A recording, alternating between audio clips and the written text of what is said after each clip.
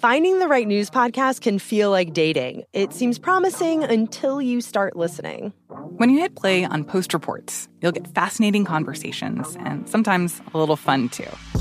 I'm Martine Powers. And I'm Elahe Azadi. Martine and I are the hosts of Post Reports. The show comes out every weekday from the Washington Post. You can follow and listen to Post Reports wherever you get your podcasts. It'll be a match, I promise. Xfinity has free premium networks for everyone this month, no matter what kind of entertainment you love. Addicted to true crime? Catch killer cases and more spine-tingling shows on A&E Crime Central. Crave adventure? Explore Asian action movies on Hayya. Searching for something extreme? Check out skating, snowboarding, and more on Fuel TV Plus, the global home of action sports. And find crowd-pleasing bops on iHeartRadio's Hit Nation playlist. There's new free shows and movies to love every week. Say free this week in your Xfinity voice remote. We are the voice of NASCAR. The green flag is in the air, and we are underway. The Great American Race. The Motor Racing Network. NASCAR Cup, Xfinity, and Craftsman Truck Series Racing live on your hometown radio station and MRN or NASCAR.com. Martinsville, Talladega, the Chicago Street Course. We have the side-by-side action and last lap passes for the win. Photo finishes. Ryan Blaney will win. The voice of NASCAR, the Motor Racing Network. Welcome to Guys We Fuck, the anti-slut-shaming podcast. Yo, you having sex? I'm Christina Hutchinson. I'm Corinne Fisher. And I'm gonna fuck your boyfriend. Bring us your slutty, your horny, and your shame. Hey, you a slut? Yes. Okay. Let's talk about fucking. What up, fuckers? How you been? Where you are? What you wearing? Welcome to the last episode of 2022 of Guys We Fucked. It's the anti-slut-shaming podcast. I'm Corinne Fisher. I'm Christina Hutchinson. Welcome to the show. Woo, baby. We did it. 2022, huh? What a year. I don't know that I liked it. No, I didn't really like it, but I learned a lot about myself, which is always painful and trying. Yeah. See, that's interesting. You feel like learning stuff about yourself is painful? Yes, very much so, because I hide a lot of things from myself that I don't understand that I'm doing, and then I'm like, fuck, I do that? Fuck, I've been doing that the whole time? Fuck. I feel like learning like the truths of human existence is the painful part for me, you know, because I just think things were going to be a lot better than they are, realistically. Right. Yeah. I kind of already knew some of those dark truths that I'm like, But you still believe in like love and shit. That's for like, sure. Like it's like, to me, the love, I'm like, you mean astrology? I mean, what is? Do you not believe in love? No, of course I believe in love, but like, you know, and I think part of it is from doing this show, and like, you know, it's, you know, as I would explain this show to people, it's like learning how the sausage is made, and like, there's a reason I don't eat sausage anymore. Right. Because you know what goes into it. Yeah. And it's not good. It's nasty. Yeah. It's nasty. And so like, do I believe in love? Familial love and friendship love? Sure, very much. Love between animals and humans, in a not weird way.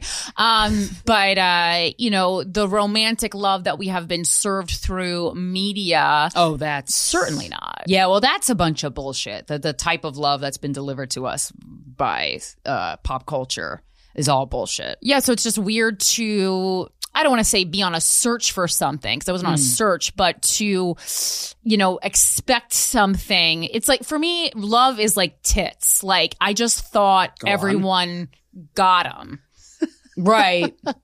And then you're waiting. You find out. And where's then, my titties? And then you just, they don't come in. You know, it's like, maybe you get them when you're 50. It's just like, where the hell are these tits? It's like I got the air conditioner, but the remote control didn't come with it, and the air conditioner is 16 feet in my lofted one bedroom window. You know, the ladder, and so it's making my life a lot more difficult than it needs to be. Right. That's how I feel about it. Yeah.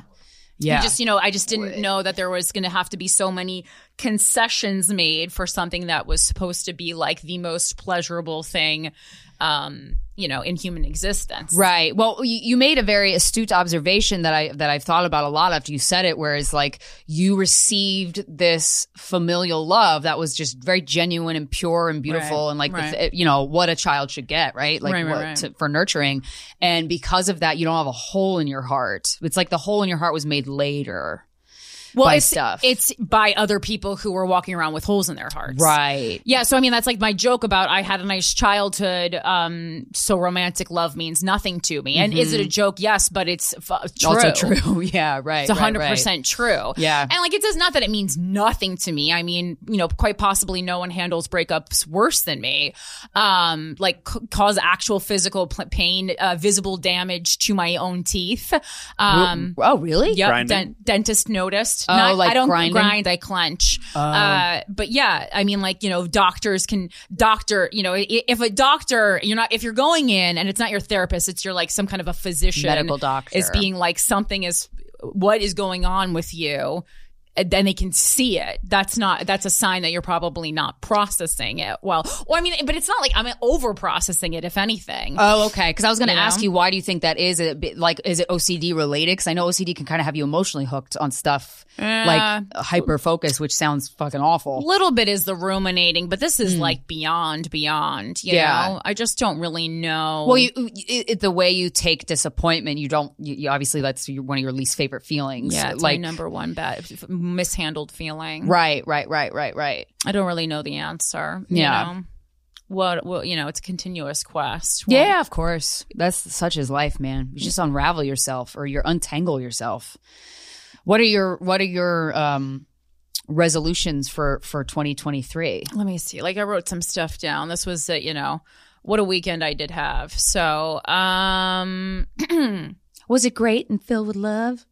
It was a great weekend. I wouldn't say it was filled with love. Or it fun. was filled with friendship. That's great. I think it was kind of the perfect culmination for the wreckage that was this year. Oh, nice. I just went to a strip club and dropped $1,000. Nice. And then, big dick energy, girl. Got recognized from the podcast by one of the strippers. Yes. Sweet. Oh my God, that's so good. That's what you want. I love strippers so like the fucking coolest. much. And got bottle service. And for your friends, that's the best. I had never gotten bottles. I've gotten bottle service before. I don't think I had ever done it at a strip club before. Highly recommend. Ooh, okay. I mean, the treatment you get is incredible. Why do you think James Harden does it every day?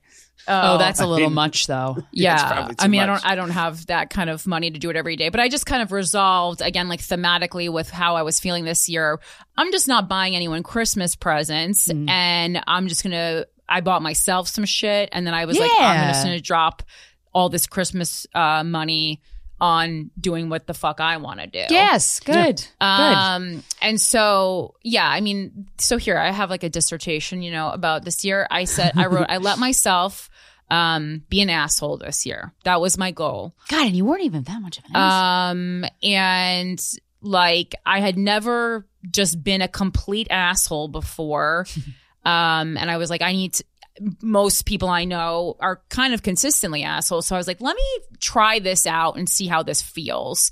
And I didn't like it. I didn't like the way it felt, but I needed to do it because I needed to put myself first across the board and not look back, especially after, years of like taking care of my family and just a lot of, and other people in relationships, et cetera, et cetera.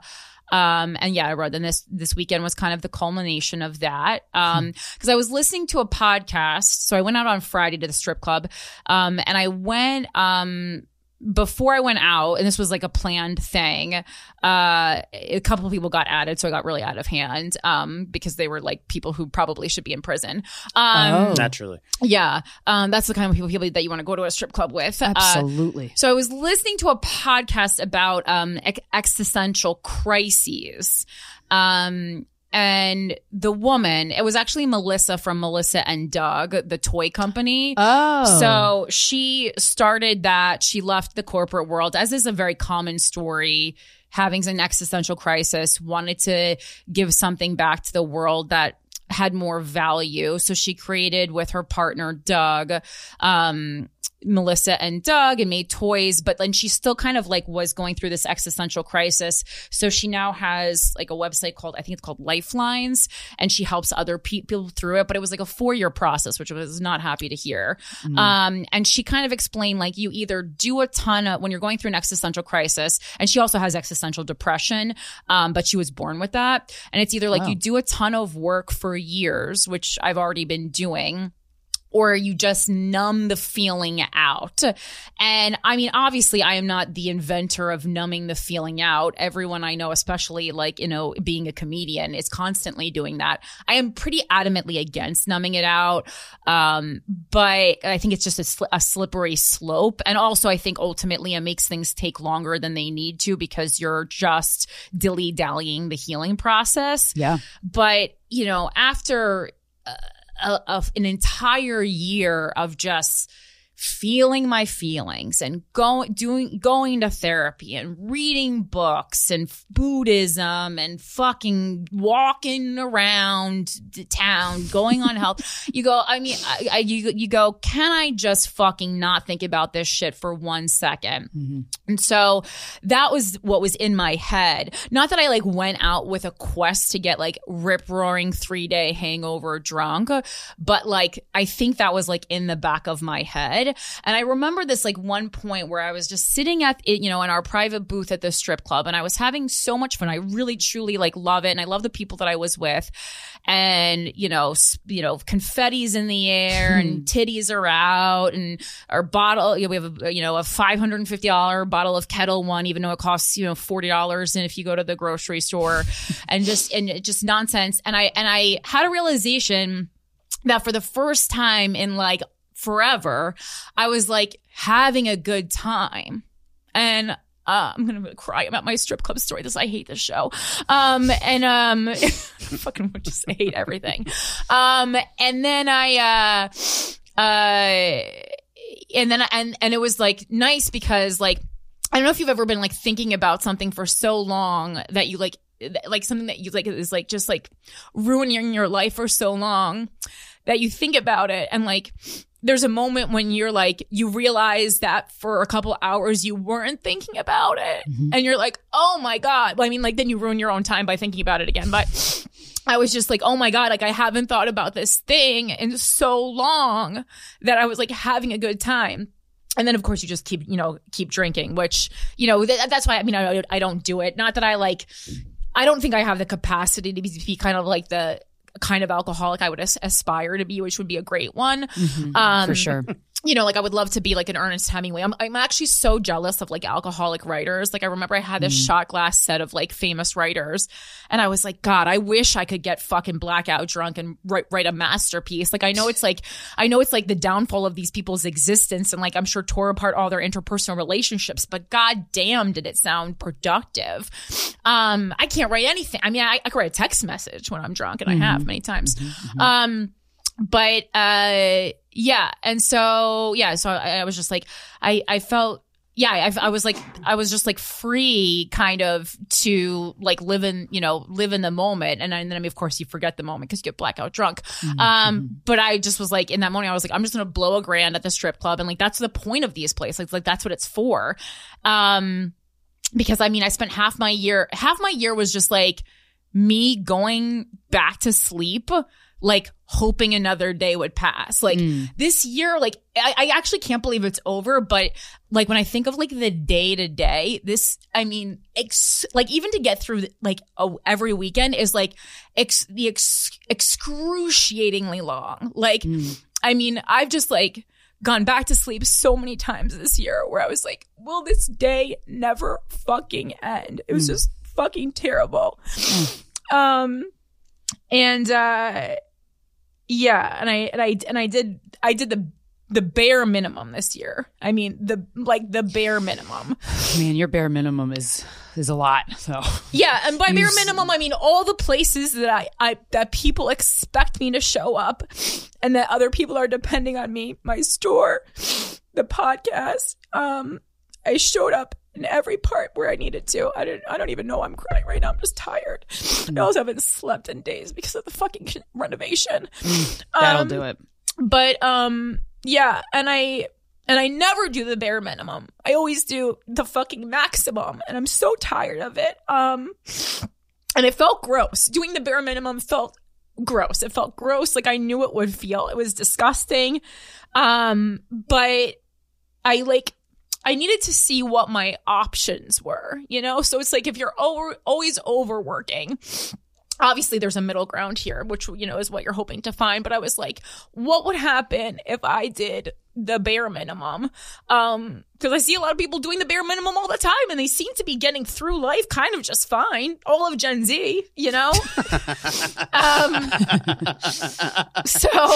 I was like, there has to be something to this. But if they've been doing the bare minimum the whole time, they don't understand that it's the bare minimum and know what it's like to do more than that. So I go, okay. And it didn't feel good, but it's just like, okay. But I kind of like, but then it's like, if I wanted to do something, I was like, I don't even know what there is to do. Like, I just lost motivation to do anything because nothing felt like worthwhile or appealing. Yeah. You know, like, I was like, I did all my stand-up shows. I would say I enjoyed like 10% of them. And, you know, that for many years was what was getting me out of bed in the morning, was like how much I loved stand-up. And so to lose that love this year for that was like very scary. I mean, that was like a breakup or like a death in and of itself. Why do you think you lost that love for it? And also that too could be very temporary. That could be fleeting. You know, it could be, but you can absolutely fall back in love with it. Sure. But it is scary to. And it's a more serious relationship than any other relationship I've had. You know, romantically, and I certainly put stand-up ahead of anything else, and I don't regret that. And I argue that it's still, like, besides Rockstar, the fucking coolest job that you can have on the planet, and I know that, right, but there's, I don't know. When you say you were at the strip club and you didn't think about it for a couple hours, what was it? Oh, something I'm purposely not saying on the podcast. Oh, I'm sorry. It's okay. Sorry. It's okay. Sorry. It's all right. Yeah. And so I just like, so it's just like, okay, you need to, you know, and throughout all this, please keep in mind, I still like me, which is fascinating. Not fascinating that I can still like me. It's just like, it's just so interesting because like, that's usually the thing that like people kind of like get like tired of themselves. Like I wasn't like, I wasn't even really frustrated with myself. Well, you allowed yourself to experience a new type of way of living just to see, but you have such a great understanding of yourself where you're like, we're going to do this. You have like a good inner manager. Well, yeah. And it was also like, I mean, if you fucking overachieve for 36 years, I think year 37, you can fucking phone relax. it in. 100%. And also too, I mean, you got to keep in mind that you're phoning it in is most people's hardest work ever. Yeah. You feel I mean, that's really, and that says a lot to like how exhausted you've been and how far you push yourself. I don't think either of us feel like you phoned it in on the show. Not even in the slightest. If you feel that way, I mean, like, I don't know. When I get depressed, I turn into a baby and I fucking phone it the fuck in, and I don't check my emails and I don't get back to people, and you're not capable of getting to that. No, I didn't phone it on this show. I'm just saying, like, you know, but also like this is where my main income is coming from, so I'm like not stupid enough to like really phone it in, you know. Sure. And I feel like I do feel like, you know, on air I've given some of my greatest performances this 100%. year. But you know what people, you know, this is, you know, what, 5 hours of my week? How many hours are in a week, you know? And I also didn't phone it in on Without a Country in any way. In fact, I had to work harder on that show because now it's just me working on that show. So no, but those are that's 2 days of a 7-day week, you know, and then I'm handling the store, but it's just like, I have been working so much for the past 15 plus years in this business that like, you know, and during COVID, I started saying no to a lot of things. But then I go, well, what am I doing with all this extra time? Like there would be hours when I would be at home and going like, what do people do? Watch TV with their time. They watch TV and watch porn. Christina's right. They and they scroll. Doom I think scrolling people television. love streaming. I just have no idea how people could possibly. And I go, well, I guess most people have like kids and are married, so that's just like. But it's like, are you doing that because it just like takes up hours in the honestly maybe day? I think so. Yeah. And it gives you purpose too. Like a lot of people have kids. Like God, raising a kid is a fucking huge accomplishment. So it's raising a kid well is a huge accomplishment. Yeah. Raising a kid is not an accomplishment at all. Well, it's a mistake most times. Plenty of motherfuckers that the phone rest that of us shit are in. dealing with. Right. But and I was just like sitting at home going, the fuck are people? And I mean, and then I started to do like charity work. So I just started doing a lot of like dog rescue stuff with Justin Silver.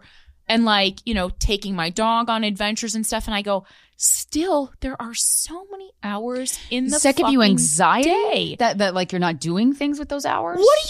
But like sitting, so my life is sitting on the couch. It's so meaningless. Well, I what understand. are we doing? So like when I don't really watch TV that often, except when my boyfriend's over, we'll watch movies and stuff. But like I play piano. Like I have like hobbies that I like lose myself in. You literally have to find have them- hobbies I- or Yeah. kids. That's it. I There's know. I'm like, I just And hanging out with friends, my honestly. hobbies are also like this is the problem for me. My hobbies are what also my career is. So Okay. my Right. main hobby would be writing, you know, for my whole life. But it's like when you monetize the hobby. And listen, I did a lot of fucking writing that'll never see the light of day this year just nice. for my own mental health. Yeah. And I mean, God, I'm going to have to tell one of you to burn it if I die. Copy that. Before you. But Got I you, mean, girl. Tell me what drawer it's in. Got you, girl. but I mean, yeah, I just don't, you know, and I read more. I watched a lot more TV than I ever watched, and I had a good time doing that. But it's just like, Did you have hours where you're like, well, now what do I do? Like, do you have a lot of that this year? Like, just a lot. I mean, I would just be like staring out into my living room, being like, what do people do with their lives? and you're somebody who's done so much with your life. Still, like right now, you're doing more with your life than most people will do in their lifetime. Literally, the time. it's so like I think the thing that your regular people work a regular job in the daytime. They're just so tired. No, I know, but yeah, Yeah. Christina's right. They come home, they're tired. They just they wanna commuted, autopilot Like it. there are plenty of people that live in the city and do this stuff, whatever. But like, I can tell you that like my parents before pre-COVID, when they were both commuting to work.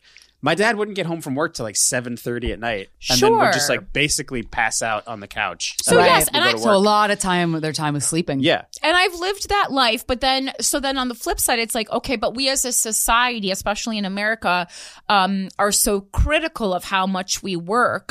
And so, but if we're not working, what are we doing? Spending time with friends and family, But and hobbies. I don't think like a lot of my friends anymore. Got But I it. think a lot of Americans are working like crazy bullshit hours for not a lot of work. So I don't think there's a lot of people that have a lot of time that are like just sitting there doing nothing. Well, that's that's a thing that's like part of the existential crisis. So it's basically like it's a shedding of the skin or like an outgrowth. So like in that death of yourself. process, you know, you're also like, not only are you losing interest in like your former purpose and like the things that you're doing, you're also losing interest in most of the people around you. Mm-hmm. And then it's scary. That's a scary thing. I understand you that. go, What's the point? okay. And like, I don't want to be like a bad person. Like, I don't want to fucking hang out with these people anymore, but it's just like, I don't. Yeah, but that's your I think friends that's that you normal. Yeah, that's pretty natural. I Yeah, think. you go through you shed yourself, like you go through deaths of yourself, like versions of yourself die off, and then like the uncovering. Just a little extreme for it all to happen Yeah. at once, Girl, You know, yeah. I argue that it's meant to happen all at once. You know what? And I when it think- does, it's such a fucking tornado. When you sort of come out of all of this, there's going to be, I think, like a clarity. right? But it's like if you come out of it, I'm not saying like I'm going to kill myself or anything, but it's just like I haven't had a good year since like 2017. And what would you say? Is except for this chunk of COVID, I loved that. Oh God, I loved COVID. Bring me for back. you. Bring me back to my best time I've had in my adult life. Not joking. But I want COVID to come back just so you can chill again. which is fascinating because so conceptually, what I did this year, in many ways, very similar to what I did during COVID, but felt so different. Right. You know, and also, I mean, the world changed a lot post-COVID and everyone's just like more nightmarish than they already previously were. And that's, you know, on the books. Well, do you think though, Corinne, like you're somebody who really keeps up with like pop culture, which that's one thing, but also like social media. You're very active on social media and you look at what all the kids are doing. You understand all the trends, but like, I don't do that because it would kill my soul. Does that do anything to you like emotionally? Like I just can't. What about it kills your soul? It's just too much. It's too much stimuli. Yeah. Like I don't scroll on social media. I do it like once a day, but I'm like, it's too much. Nah, I mean, I don't like doom scroll. And also, if anything, like one of the highlights of my year is that TikTok is so fun. Yeah, you have mentioned that. Yeah, how much you love TikTok. I love TikTok. Yeah, I mean, Instagram's nonsense, but yeah, no, TikTok's super fun, and I like a lot of things. And I also think like one of the things I've really learned as I am getting older, and which is not old at all, and that's another misconception that like this is an old age or even close to you're very young. Is that it's very well. I think part of the reason that people feel old or make jokes that they're old in like their mid to late 30s is because they did have kids and they do stop being in touch with what young people are doing. And as much as I make fun of Gen Z, I do think it's extremely important. And again, this is something I've really witnessed Sarah Silverman shine in doing, is keeping up with what is important to young people and what they are talking about. Not in a way like where I'm not talking about like what dance they're doing to try and be cool on TikTok. I'm saying like truly like what the next generation values and how you can learn from them. Because you want to learn from people your age, but you also want to learn from people older than you, obviously. And then I think people younger than you, which is I think is something that people really brush off unless they have children. But I would like to do it in it's so valuable. Children. And I mean, again, especially whether or not I continue doing stand up is a different thing. Yeah, I mean, yeah. And it's okay. And then the last part of this, and then another part of this existential crisis is that I haven't had sex in 10 months. And some would argue that's why I'm sitting here crying. It's really not. No. I'm just not. I even tried to masturbate yesterday and I was like, what am I doing? This is stupid. It's not like I set out to like be celibate. It started out that I was just, broke up. I broke up with my boyfriend. And then because I realized that I needed to just grieve my dad heavily. And I had no interest in sex. And then when my sex drive finally came back, it just came back a lot more selectively, I think. And I decided to like really listen to my body, the same way I do for like ailments, and not just have sex with someone unless I was really excited to do it. And since I made that decision, no sex. I've only met one new person who I thought I would be excited to have sex with. And he lived across the country, so that's why we didn't just have sex.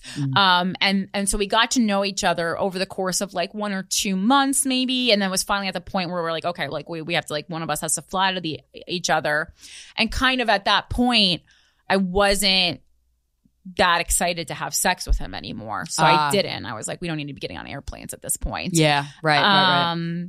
Yeah, so I'm just moving on to a lot of new things in my life, and a lot of the old shit and old pastimes and old people won't be coming along. And I guess that's my thoughts for 2022 into 2023. Yeah, well, it sounds like you're setting yourself up for a really great year, honestly, because there's been a lot of deaths metaphorically and literally doesn't seem for to you. think so. Well, no, I do, because as somebody who like just after, it's like when it's like 5 years in a row, you're like, yeah, okay, well then every year you want to cut the shit and you want to make a difference in your life so that you can experience more happiness because you deserve it. Well, I mean, I remember at one point getting out of Christina's car this year and just being like, well, you would think that the year after your dad dies would be better than the year that your dad dies. And I would go, I can't say that it is. It's actually worse because there was time that I spent with him. And also, I mean, like, I think it's your first year without your dad. That's heavy as shit. Possibly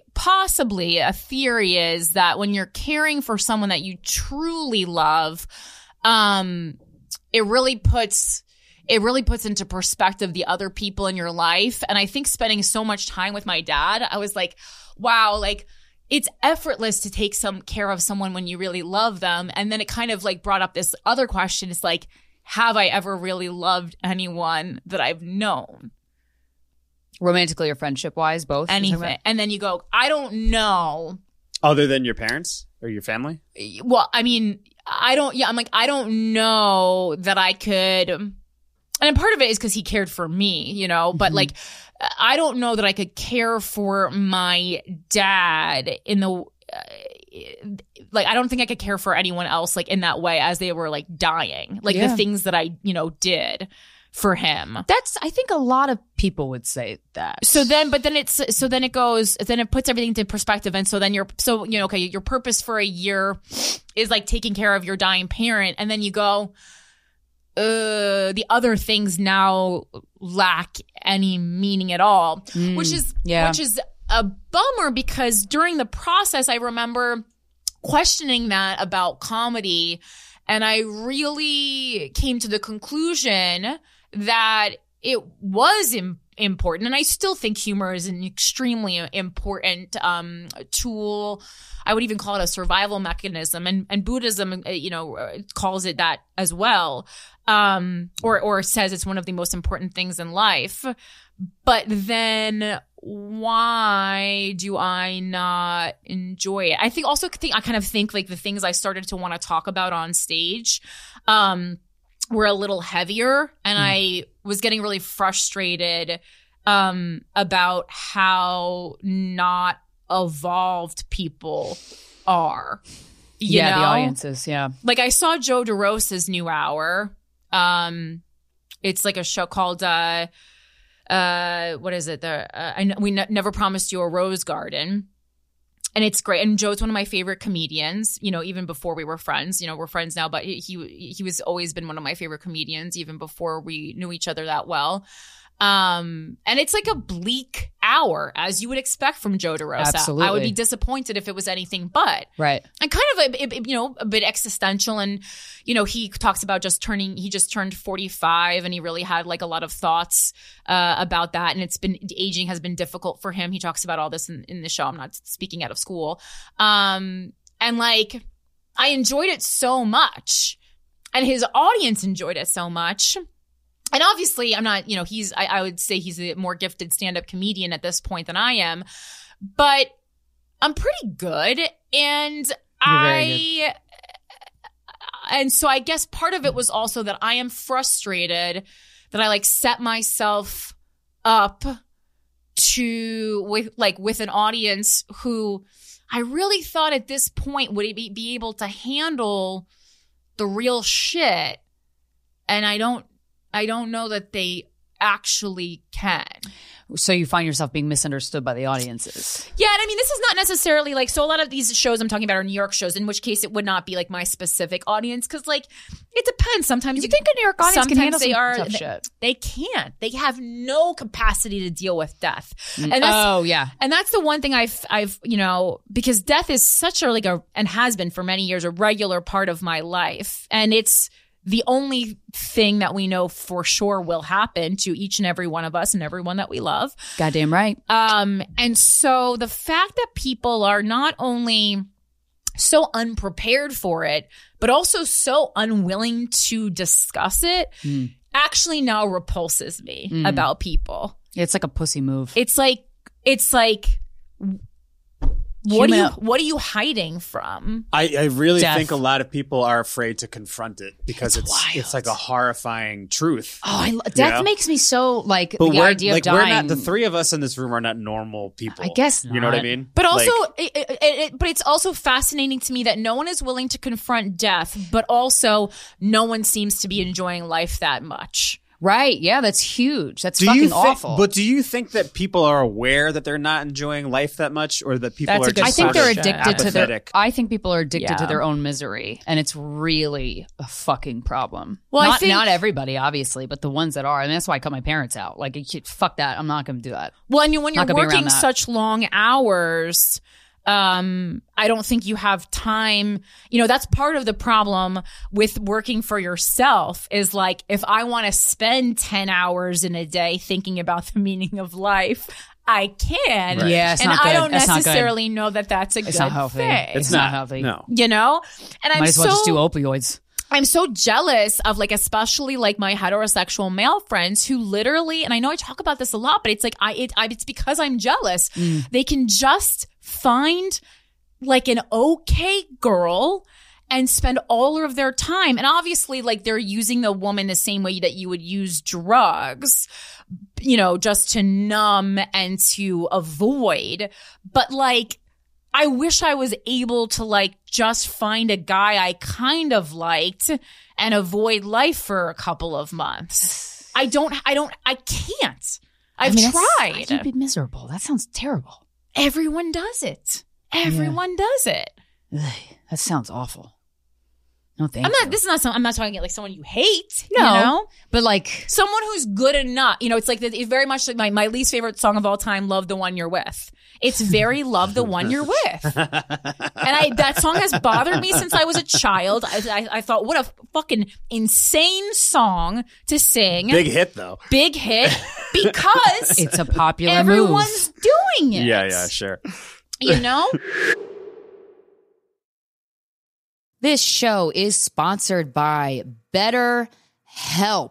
Getting stuff off your chest is incredible. It's so therapeutic. We all carry around different stressors. Some of them are big, some of them are small, a lot of them are very big. But we keep them bottled up, and it could start affecting us negatively. And then we act like a jerk to the people we love, and we're like, this is not how I want to be. Therapy has saved my life personally. There are so many benefits of it. It empowers you to be the best version of yourself, and it isn't just for those who've experienced major trauma, although if you have experienced major trauma, highly recommend. If you're thinking of starting therapy, give BetterHelp a try. It's entirely online, designated to be convenient, flexible, and suited to your schedule. You just fill out a questionnaire and you get matched with a licensed therapist, and you could switch at any time.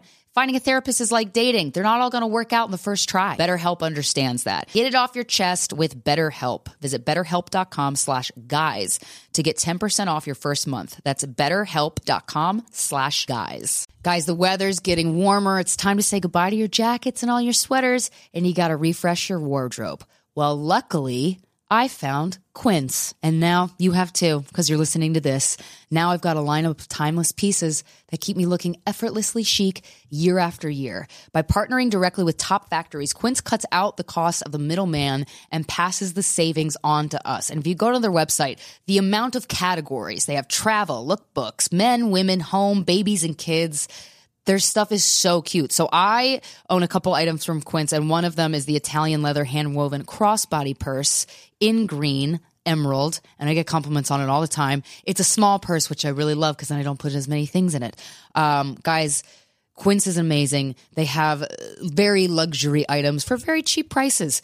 Get warm weather ready, baby, with Quince. Go to quince.com/GWF for free shipping on your order and 365-day returns. That's QUINCE.com/GWF to get free shipping and 365-day returns. Quince.com/GWF. Finding the right news podcast can feel like dating. It seems promising until you start listening. When you hit play on Post Reports, you'll get fascinating conversations and sometimes a little fun, too. I'm Martine Powers. And I'm Elahe Azadi. Martine and I are the hosts of Post Reports. The show comes out every weekday from the Washington Post. You can follow and listen to Post Reports wherever you get your podcasts. It'll be a match, I promise.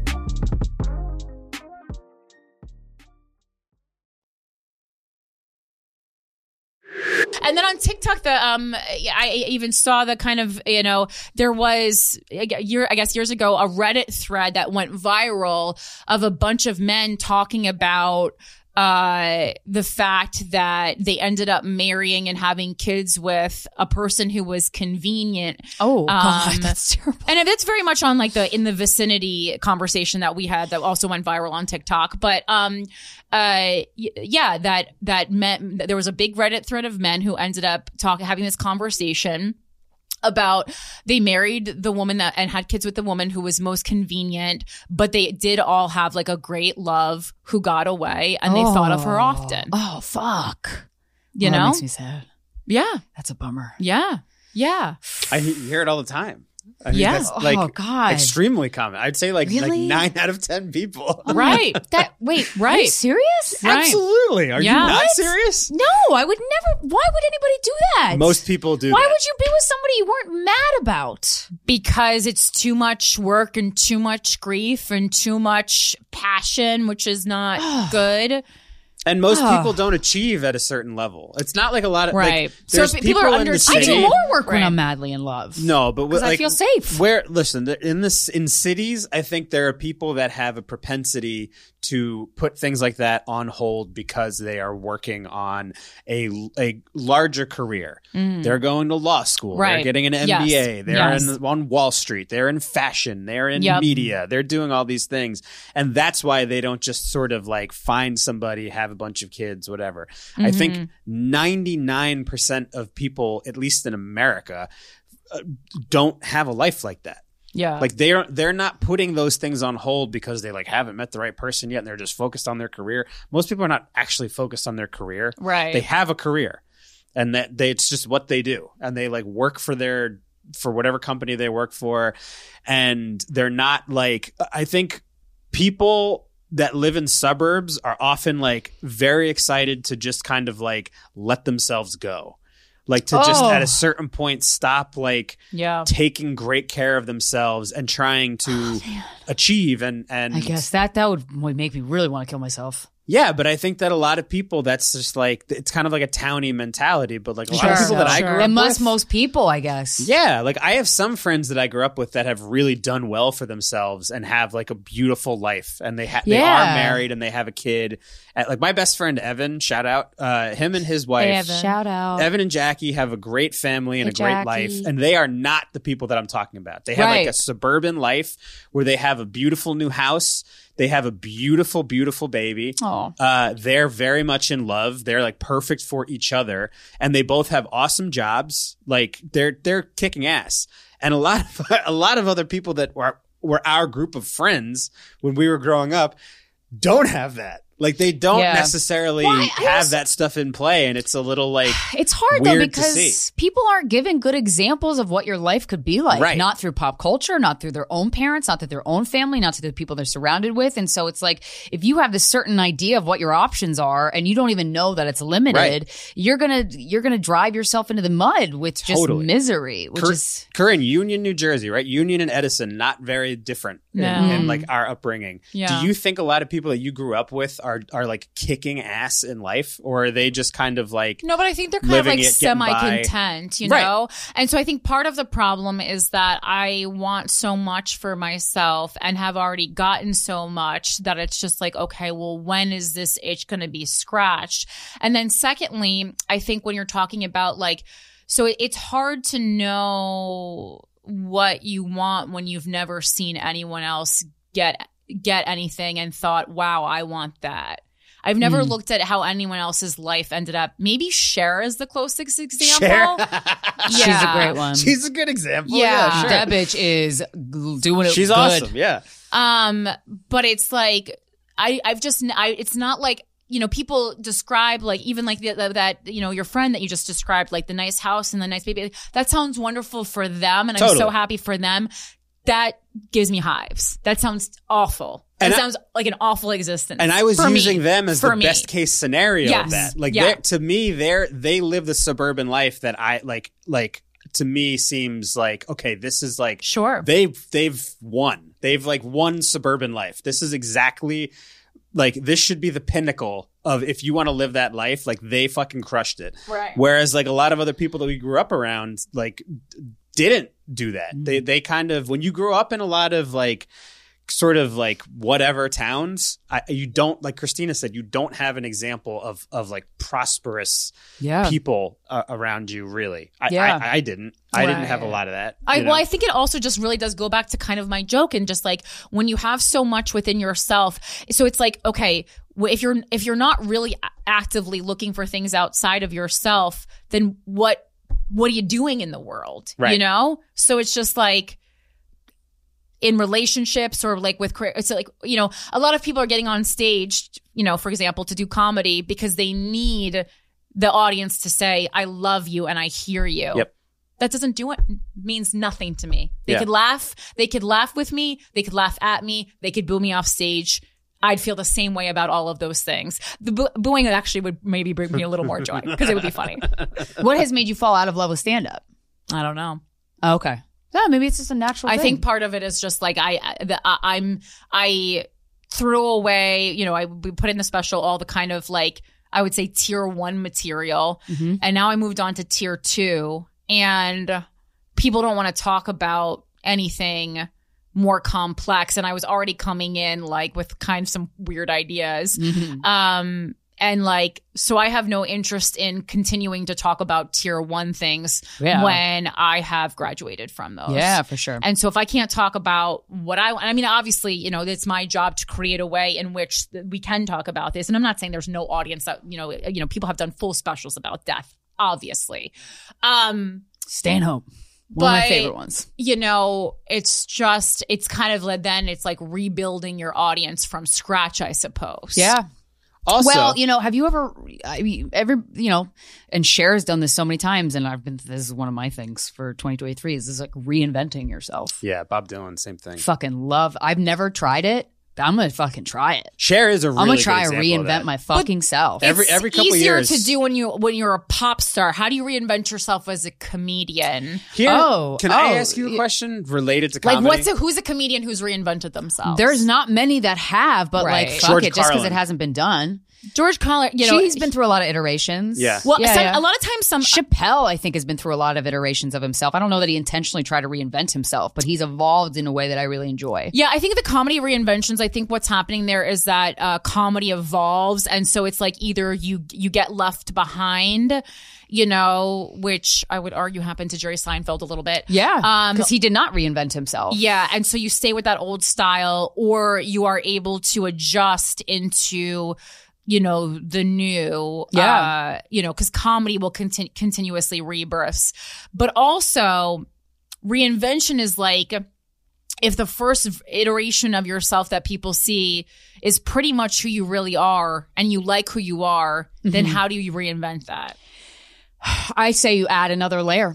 You add another layer, and you have to discover what that layer is. You kind of have to mine for that layer of yourself, and because it has to be one that you really enjoy, that you love dancing in and stepping in, right? That works for you, and it's trial and error. It's like finding a therapist, like finding a boyfriend, like finding the right, you know, house. Like it's all. Can I ask you something though, as somebody who has heard you talk about personal romantic relationships? Mm-hmm. The idea of love and the idea of sort of being with one person for the rest of your life is not a philosophy that seems like you really buy into. I don't think it doesn't seem feasible for me. So do you feel that why would that be any different for a craft or a job? Right. That's good. And that's, that's also what the pattern app said, Michael. Is that right? Ooh, Michael. Yeah, you pay me $7 a month, and just a real. No, I don't do the pay one anymore. No, I'm just fucking. It's just a real pain in the ass, basically, to have to like create a like, you know, just say goodbye to something that you've not only excelled in, but that has brought you so much joy. Yeah. You know, and I mean, it's not uncommon. Many stand-ups and great. DeRosa's quit comedy and come back. Successful. Emma Wilma has. Right. Tommy Emma Pope did. I know has. a lot of people. I mean, all of the comedians from like the 90s, basically. Yeah. Like when comedians were getting sitcoms, after a while, it's like Seinfeld went so long without doing stand-up until he just like felt the need again. Right. You know? Judd Apatow, Ellen. I mean, these are people who won't do stand-up for years and then will do it again. And so it's very common, obviously, but it's just like... It was something that meant so much to you. And then it's also like, well, there needs to be something else like there. To take its place. There has to be something. Yeah. And finding that it can be lonely and sad and terrifying in a way, because in the meantime, you don't have a thing. Yeah. And it's, you know, jarring. But maybe that's what this year brings you, is that new spark of whatever it is. You know, you've talked about the party planning stuff. Maybe that could be it.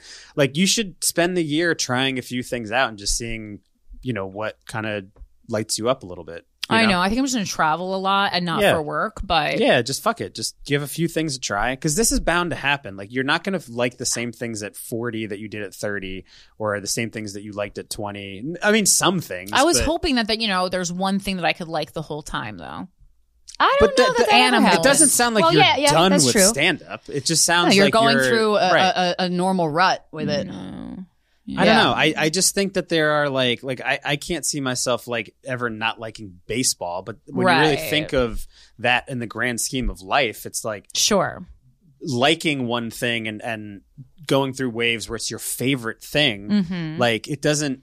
I've liked inhibit your Diet evolution. Coke the whole time. Yeah, exactly. go. Right. You've lot. liked Tim Curry the whole time. Yeah, you Yep. have. You know, like Yeah. that's not going anywhere. I've liked Yeah. the Spice Girls the whole time. Yeah. Right. You loved So your it's- dog the whole time. There's And nothing all wrong animals. with finding some new shit that you like. That's like what life's about is Yeah. the evolution, you know? Who the And new you do. Corinne is every I just don't have any couple other years. real skills, Michael, as part You of the develop problem. them. I Make bet you it- do. You have them in you. You just have to develop them.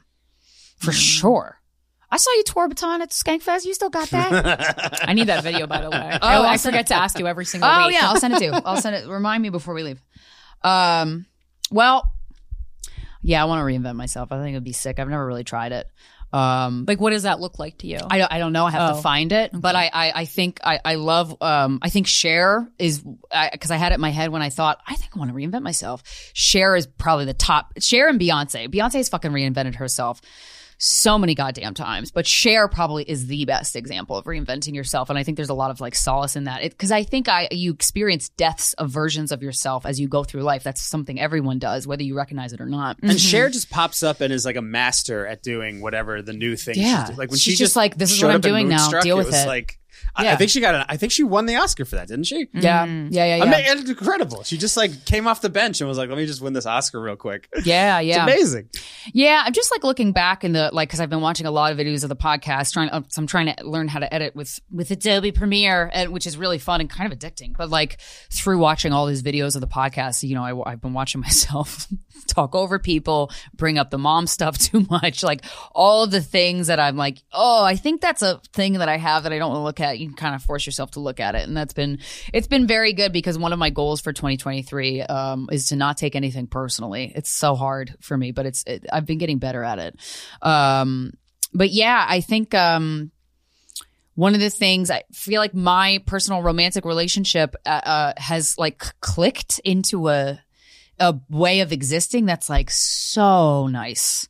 Because I've had a lot of anxiety around it for various reasons. And so I just want to enjoy that. But one of the things that I've observed is it's almost as hard. Like I want to numb it. I used to think I wanted to numb out when I experience bad things, when I think about the moms, all the trauma shit.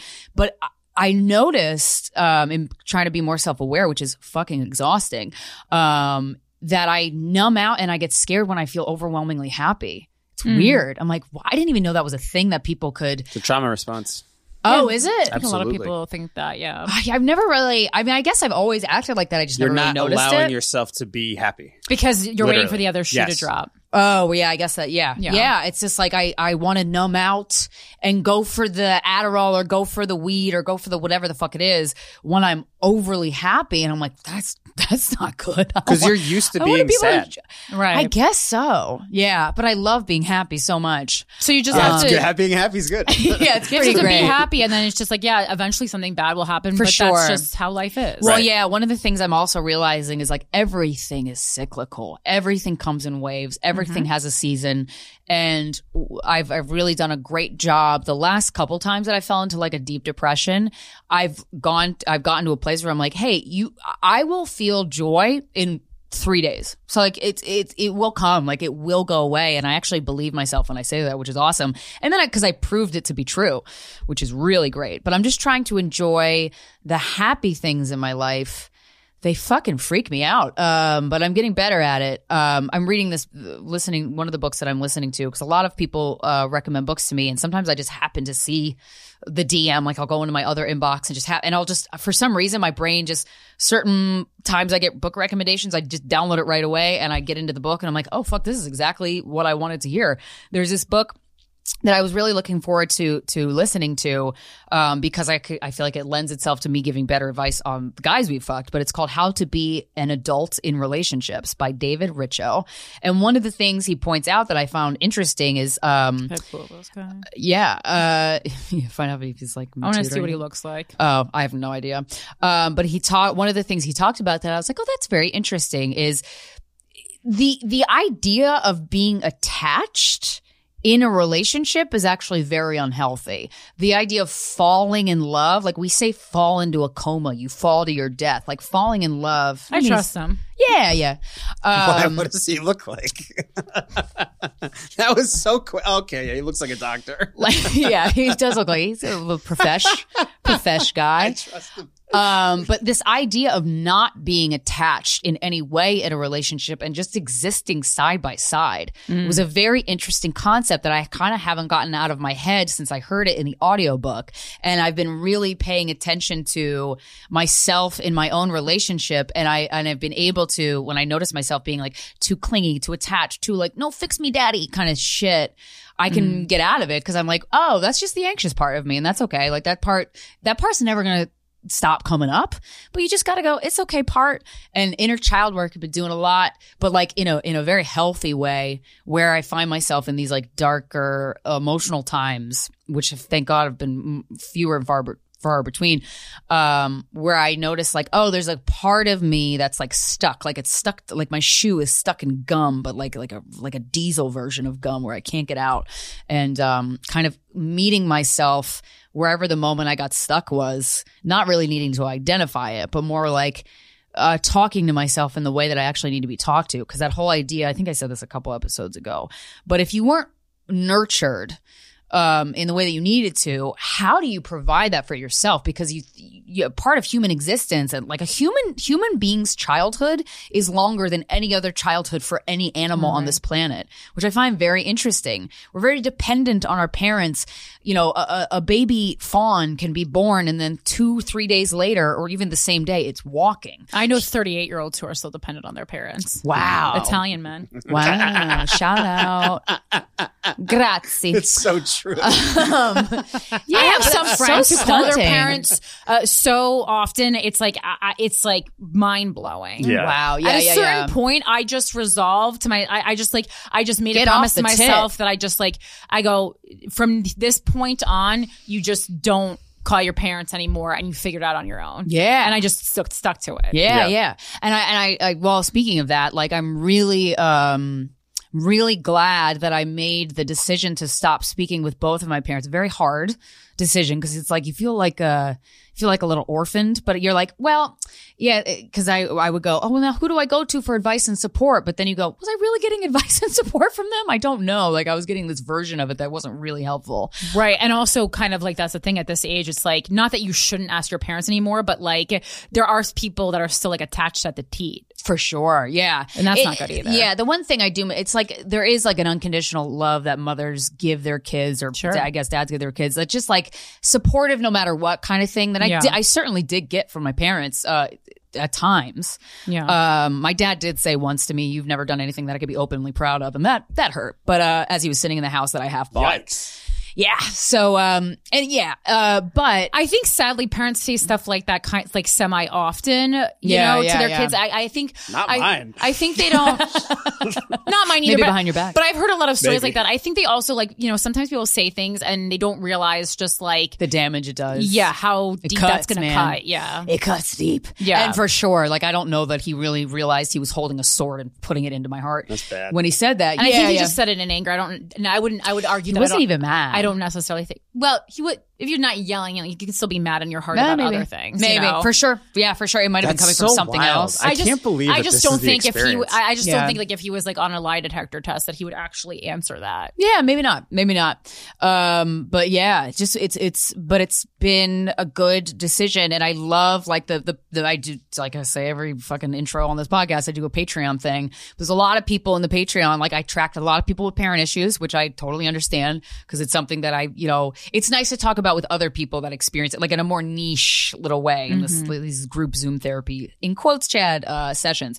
But it's like, oh wow, it's nice to hear other people that have cut their parents off for decades, some of them, and they're like, best decision I ever made, because no one would ever encourage you to stay in an abusive relationship. Why would people encourage you to stay in an abusive parent relationship? It's so funny. I do follow a couple accounts that are like, helping people get away from toxic parents and offering support for that. And a lot of them say like, people are going to tell you, but it's your mom. I'm like, honestly, no one's told me that. No one's ever been like, but why? Not one, even a stranger has been like that. So because I feel like people, they don't want to push you to stay in an abusive thing. But anyway, in terms of resolutions, I've been thinking about I want to incorporate more activities in my day-to-day that make me focus on something other than myself and doing acts of service. I signed up for this volunteer organization, like a soup kitchen thing. In God's Love We Deliver. It's a great they have like kitchens all around the city, and it's super easy to sign up. But I'm like, I want to do that. I want to be more of service to the people in my life, my friends,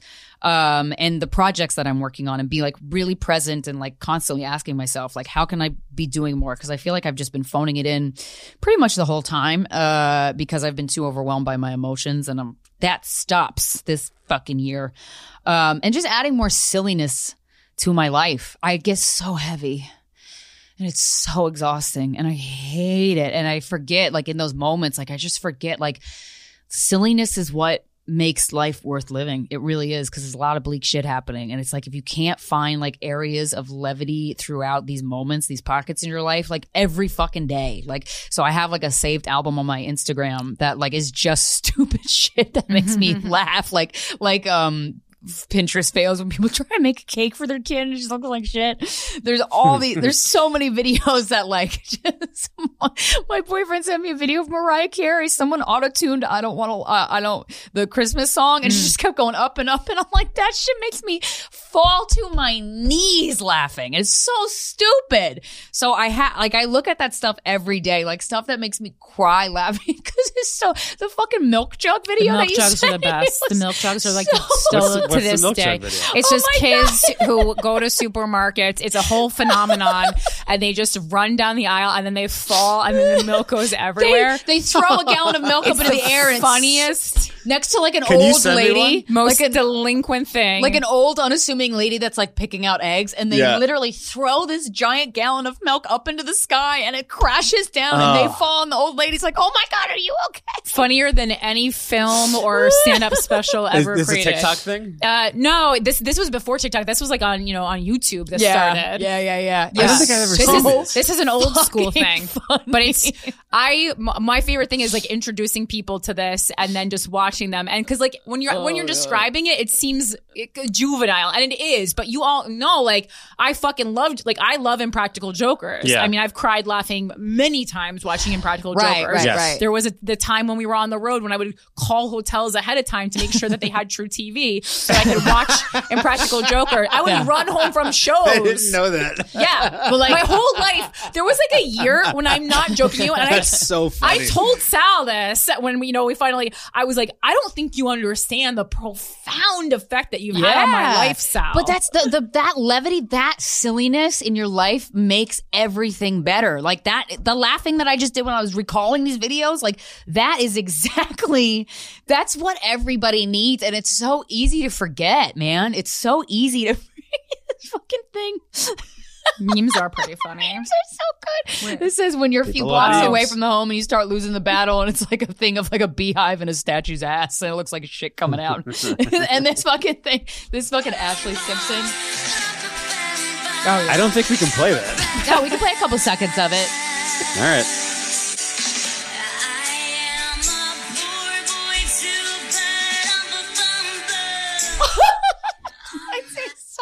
Also, I feel Ashley like and Jessica Simpson out singing themselves. I feel like it doesn't pick up when it's a live version of the song too, good. in like the in the robot algorithm. Maybe not. Because I think like it's like when you try to Shazam a live version of a song, and it's like what are you talking about? Yeah, What? I don't get it. Sure. What are you singing? So yeah, this year's all gonna be about lightness for me for the first time. I'm coming out of the dark, and that's it. That's all I got. Nice. Michael? I don't have much. I mean, I had a great year. I'm sorry to... Hell yeah. No, good. Someone's got to have a fucking good year. Honestly, this is one of the best years I've had in a long time. Good. Amazing. Good. I took a lot of big steps. Obviously, I moved into my own place and kind of made the steps to start my own business and like production company and everything. So that's the first resolution that I have, is to really actually finally get that off the ground for real. Mm-hmm. Show it to the world, you know. So that's the big one. That's exciting. The other one actually does kind of play into some of the stuff that you were saying, Corinne. The other one that I have it's kind of like a hyphenated resolution. I have be more social, but also just make new friends, make more friends. I definitely feel some of what you were saying about feeling like you've outgrown some people and kind of. It's about the caliber of person. Yeah. In I think both in dating and in friendships, I've outgrown, and I'm not talking about my core friends. Yeah, sure. I'm talking Not about everybody. Yeah, I'm Right. talking about on the outskirts. I need to be around a new caliber of person. Yeah. And I feel the same way too. I think this year I had a lot of friends that moved out of the city, that moved to either other cities, close friends, you know, that I kind of were my go-to people to hang out with a lot of the time. And I think towards the end of the year, now that it's winter, I feel a little bit lonely just because there's less people to go out with. There's also, you know, you said something to me on Halloween, Corinne. Oh God! When we were no, it's not bad. When we were on our way. No, to sometimes the I party, say things that stick with people too long, and I go, I don't know that you necessarily want to like take on my outlook. No. It's you're right. Like you said something where you were just like, oh no, I'm right. I just don't want you to know the truth for your own fucking sake. There were just a lot of people that I think were going to be going out with us that night that canceled. And you were just like, everybody is getting so old and boring. Yeah. And I think that's part of like what is kind of happening at our age. A lot of people, really the first whole half of what we just talked about, are retreating in a lot of ways to just their own private lives. Boo. So for me, I'm just trying to find some more people that I can do things that I like with, even if it's just like little things. Go to around theater the city. shows. Go to see play shows. basketball, do whatever. Just like hang out with. Well, because people game night. stop incorporating fun, and that's the thing. So Right. it's like usually when we start approaching these like mid to late 30s, it's fun is like the best. people are either just stop having fun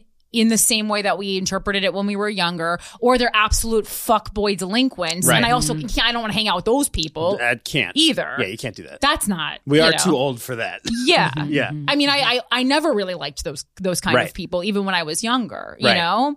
And like, you know, one of the people I went to the strip club with was like a longtime friend, and he's like married, has a young child, one of the best married marriages I know of, Yeah. you know? But like, and then part of it is because like his wife knows that he's at a strip club with his female friend and she's fine with it. Right. So it's like a Right, healthy right. relationship. Yeah. Yeah.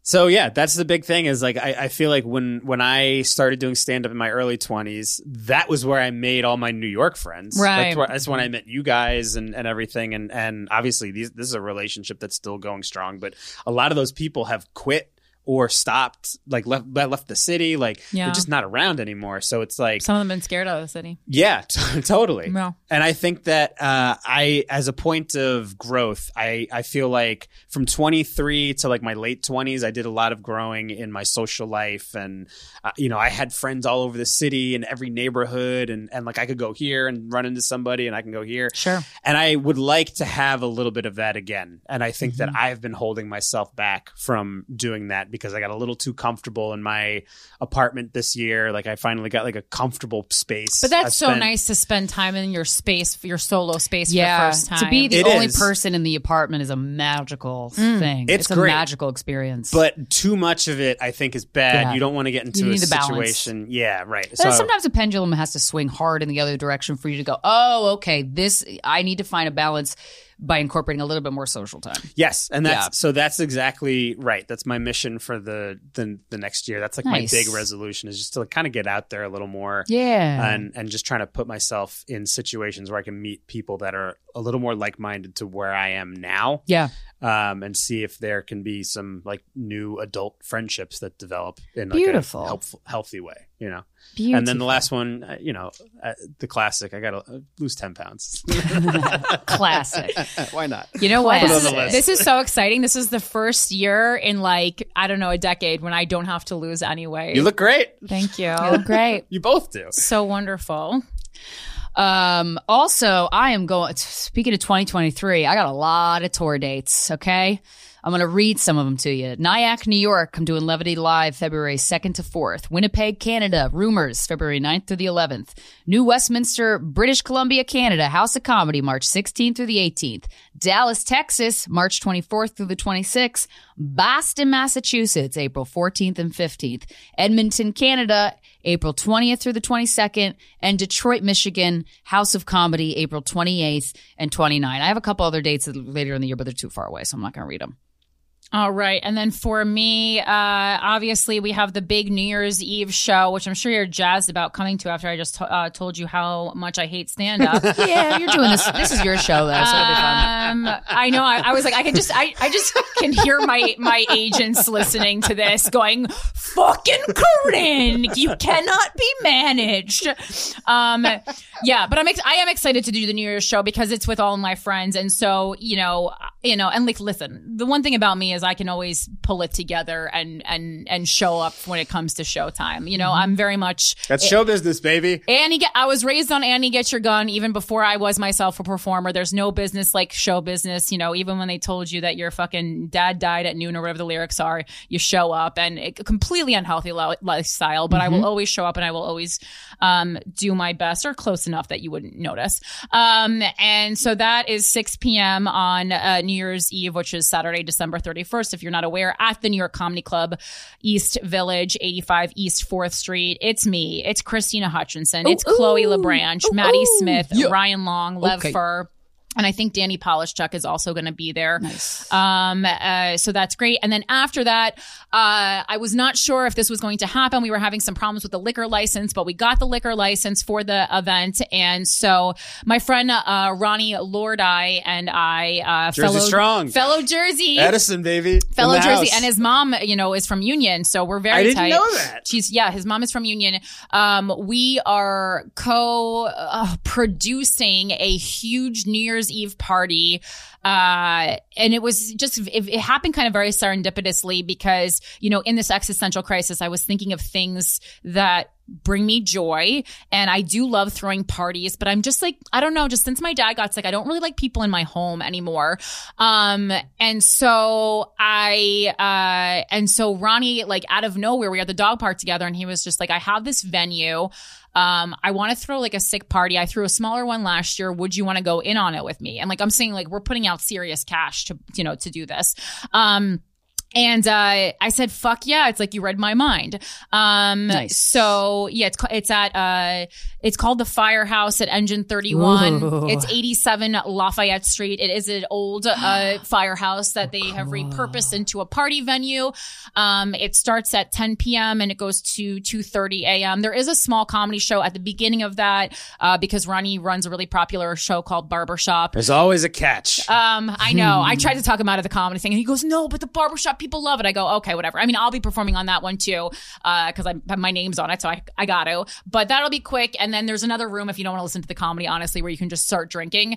But it's a really cool venue, and the theme is interstellar, so it's like space themed. It'll be really fun. I'm the one who fought for a theme. I was like, we gotta do a theme. Yeah, I love a theme. And tickets are on Eventbrite, and you can get them through the Linktree link in my bio. It's very easy, but it's $100, and it's all you can drink, open bar all night. It's amazing. Plus DJ, 2 rooms, really cool. I'll be there. It's a great price. All the friends will be there. Yeah, we tried to keep it like, where we're not like losing money, but this is not like, we're not doing this as like a big money making venture for us. We're just doing it because like we wanted to throw a kick-ass party, and then we'll see where that leads us. Yeah. But yeah, so those are 2 events. And then going into some limited tour dates for 2023, just because I have to get a gauge of some stuff for some other stuff, basically. So I'll be going to Austin, Texas, Friday, February 10th. That's one show only at the Vulcan Gas Company. Houston, Texas, at Rockefeller's. That's February 11th.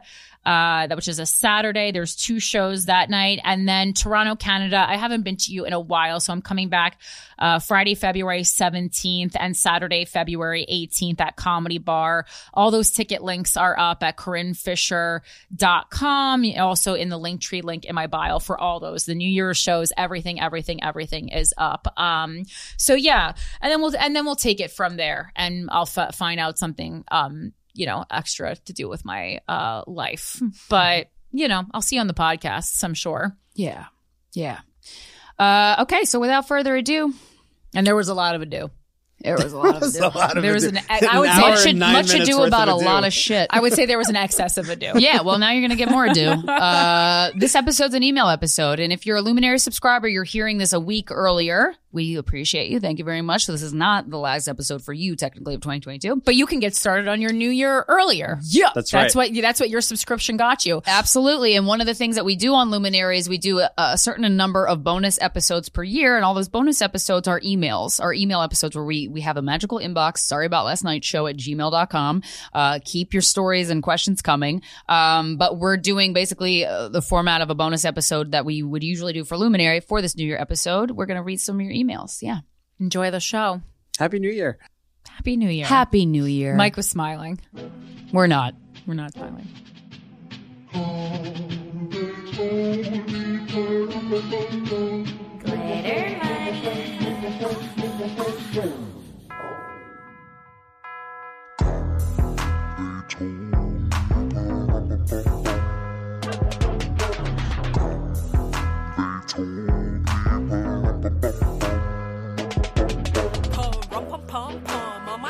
With your tongue, it's Christmas morning, so it's time for me to come. And you better get me gifts, cause I'm on the naughty list. Mrs. Claus won't let Santa near these tits. Now let my pussy light the way, I'll be your guide all through this lake. Got dicks dashing, they're dancing, pants prancing, I'm a vixen, let's start blitzing.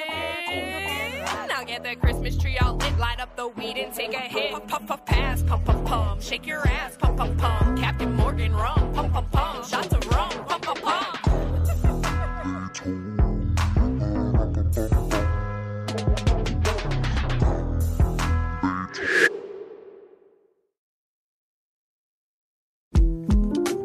The 2024 presidential campaign features 2 candidates who are very well known to Americans. And yet, there's complexity at every turn.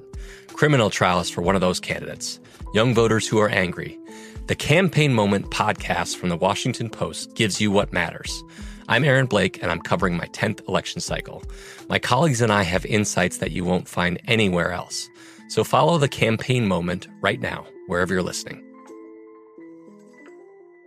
Xfinity has free premium networks for everyone this month, no matter what kind of entertainment you love. Addicted to true crime? Catch killer cases and more spine-tingling shows on A&E Crime Central. Crave adventure? Explore Asian action movies on Hi-Ya. Searching for something extreme? Check out skating, snowboarding, and more on Fuel TV Plus, the global home of action sports. And find crowd-pleasing bops on iHeartRadio's Hit Nation playlist. There's new free shows and movies to love every week. Say free this week in your Xfinity voice remote.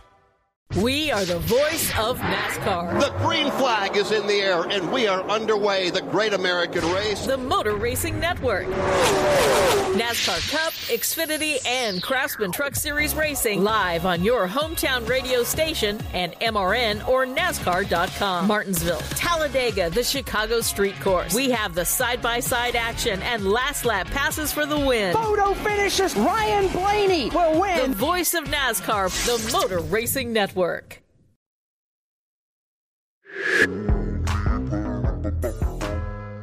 Okay, fuckers. So for the first episode of 2023, we're going to read some emails from you, from our listeners. Thank you so much for writing us and telling us all of your thoughts. Some of them are welcome. Some of them I could do without, but you know what?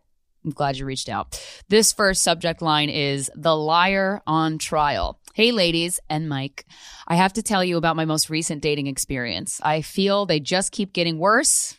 Buckle up, girl. And I'm not actively looking for a partner, but if I meet someone out in the wild, not online, and am attracted to them, I will go on a date. I'm a 40-year-old, successful business owner, female, attractive, and smart. At least I think so. A week ago, I met a guy at the park while playing co-ed volleyball. Look at you getting out there. Yeah, it's The great. park. And volleyball, what a good sport. We started talking because he was in the same industry as me, both financial advisors, and we had some things in common. He asked me out after our game and exchanged social media accounts, Facebook, because we are old. First date. That's a lie also. And I've believed it my whole life, but I just got to be like, 40 is like not old at all. No, it's really not. I was looking at old pictures really of myself and I was like, I look better every year. Yeah. It's like ridiculous. Like it's just not old at all. I don't feel old at all. It's not old, but what happens is you age out of like hip. There's like a difference between old. I don't know. You don't think so? No, you don't have to. Many people do. It takes a lot of effort to not age out of hip. Many people do, but I was like, that's why I'm on TikTok all the time. I'm not even joking you. Yeah. I know all the fucking knows all trends. the I know all the songs. I know all the things that kids are doing. I know that the kids are in the K-holes. I know everything. I know everything. Well, and also you have to as a stand-up because you got to be in touch. I'm performing for people who are like in their fucking early 20s. Like I have to reference things that they know about. Dead ass. We got to keep up. Yeah, dead ass. First date a couple days later went well, hung out for a few hours, got good deep conversations, laughed, and had sexual chemistry. No sex, just a lot of making out sessions and groping. Nice. Those are my favorite. We talked on the phone morning and night when not at work. Oh. A little codependent, but okay. And went on a couple more dates that week. Once he made me dinner, and another I helped him with one of his rentals that was being refurbished. Okay, this sounds kind of fun. He told me on several different occasions that he was meeting with clients downtown and that he was working on a deal with them to save taxes and investing in business ventures. This required meeting with their accountant as well, who he said was inept. The next day, he told me that these clients decided to hire him to do all the work, and he would be paid 4 times his normal $1,500 an hour. Whoa, that's a lot. He really wanted me to be impressed by him, which I wasn't. I was. He sent me a picture of his office. The view. Office is in quotes. It is too. in quotes. The view, parentheses, the view was the building across the street from him. My brain immediately thought he was at the courthouse as I recognized the architecture. Oh shit, girl. I decided to do a background check on him and found several years of judgments against him and civil suits filed against him, his businesses, and another woman with the same last name as him. Yeah, his ex-wife. I also found that he is currently on trial for fraud. Good looking into that, girl. Jersey I would have been strong. like, it's a fairy tale.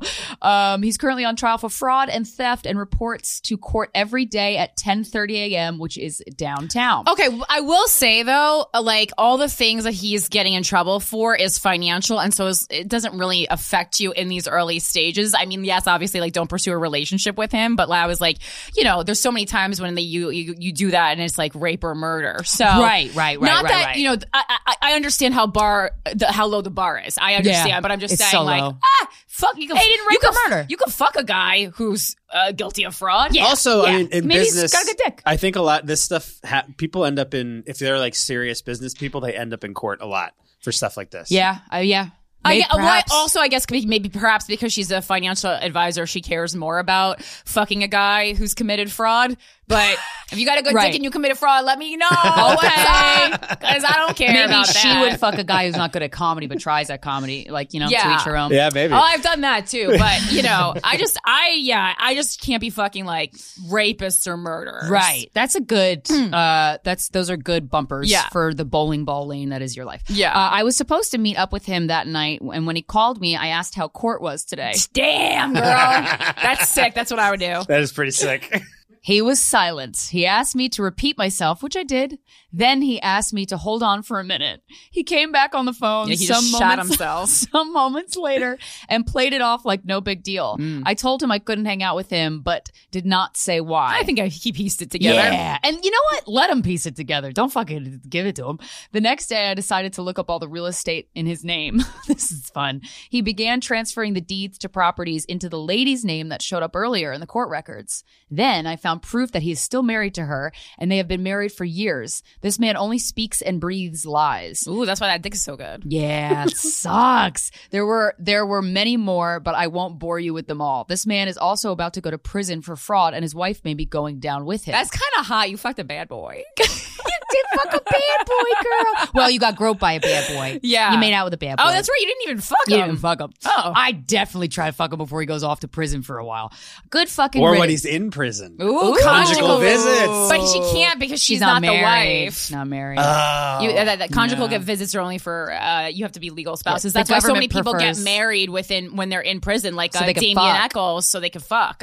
Yeah, it's like being Catholic or Amish. You know, you get married so you can fuck. I know too much about prison romance. Apparently, we just found out in that segment. Has a woman ever been in prison and then got a boyfriend? I'm sure. I mean, I haven't heard about it. Me either. What's not Blake Lively, the other one from Gossip Girl? Leighton Meester? Yeah, she was born in prison. Her mom was in prison when she had her. Whoa. That's just fun. A little fun trivia. She's I know. so hot. Sick. Thank you. Okay, so good fucking riddance. My picker is so broken. Girl, no, it's not. You did your research. You found out things that made you not want to proceed. Also, fraud, like the things that he has been is guilty of. Like, I wouldn't say like make you like a bad person. It's just like a little shady, you know? It's pretty shady. I mean, you know, it's not partner material, you know, especially for you. You value these things. But then your last sentence, my picker is so broken. I'm going to crawl back into my hole and continue to be a badass woman without a man to ruin my party. Thank you, ladies, for listening to my dating nightmare, loyal fucker. I'm glad you told us the story because it is a friendly reminder to look people up. But also, don't let this fraudulent dickhead ruin, you know, if some guy asks you out again at another place and you are attracted to him, say yes. You know, we're going to get heartbroken until the day we die. We'll get disappointed by people. Don't be afraid of that. Just get new experiences. Well, and keep in mind, if you're, you know, in a park, maybe you're not going to meet people who have a lot of money. True. And I was just going to say the world is full of frauds. You're going to probably meet another one. Well, we're all frauds in some way. Right. I'd rather meet someone who was a financial fraud than like a personality fraud. Right. You Right. know? Yeah. Right. And then also for this, it's like, okay, so listen, I love being a Debbie Downer. I think it's truly hilarious. But, you know, for this, it's just like, okay, you know, all of a sudden, like, you know, you date one guy who committed fraud and possibly is still married to his ex-wife. Yeah, and then you're like, he's going to and jail. then you're like, my picker is broken. It's not. I don't think so. I mean, I think we just live in a society with a lot of dirty, rotten scoundrels. That's exactly right. So please don't let this story ruin the next person who asks you out. Say yes. If you feel it in your bones and your body, go for it. Yeah, and also if you have money, you can actually like pay for those reports that I always look up and then go, is this really the person? Have you ever paid for one? Nah, I haven't gone that low, but man. How much are they? Like 40, whatever. Oh, that's cheap as hell. Yeah. What does it give you? But I mean, it's not so much the money, it's that then I open up this rabbit hole for myself. Right. You're invested. It's a personal discipline. It's like, do I need to know all this about these people? Right. I don't. And you don't. Right. You really don't. Right. It's insane. Well, It's insane. I like the ignorance is bliss track, but that, you know, some things I like. If I was dating a fraud, if I just met a guy and he did all this, I would want to know because I'd want to back on out. Ignorance is bliss until He's going to jail. steals all your money. You know, Right. It's like for a period of time. Yeah. All right. On the topic of how much women do for men, only to get a cautionary tale in return.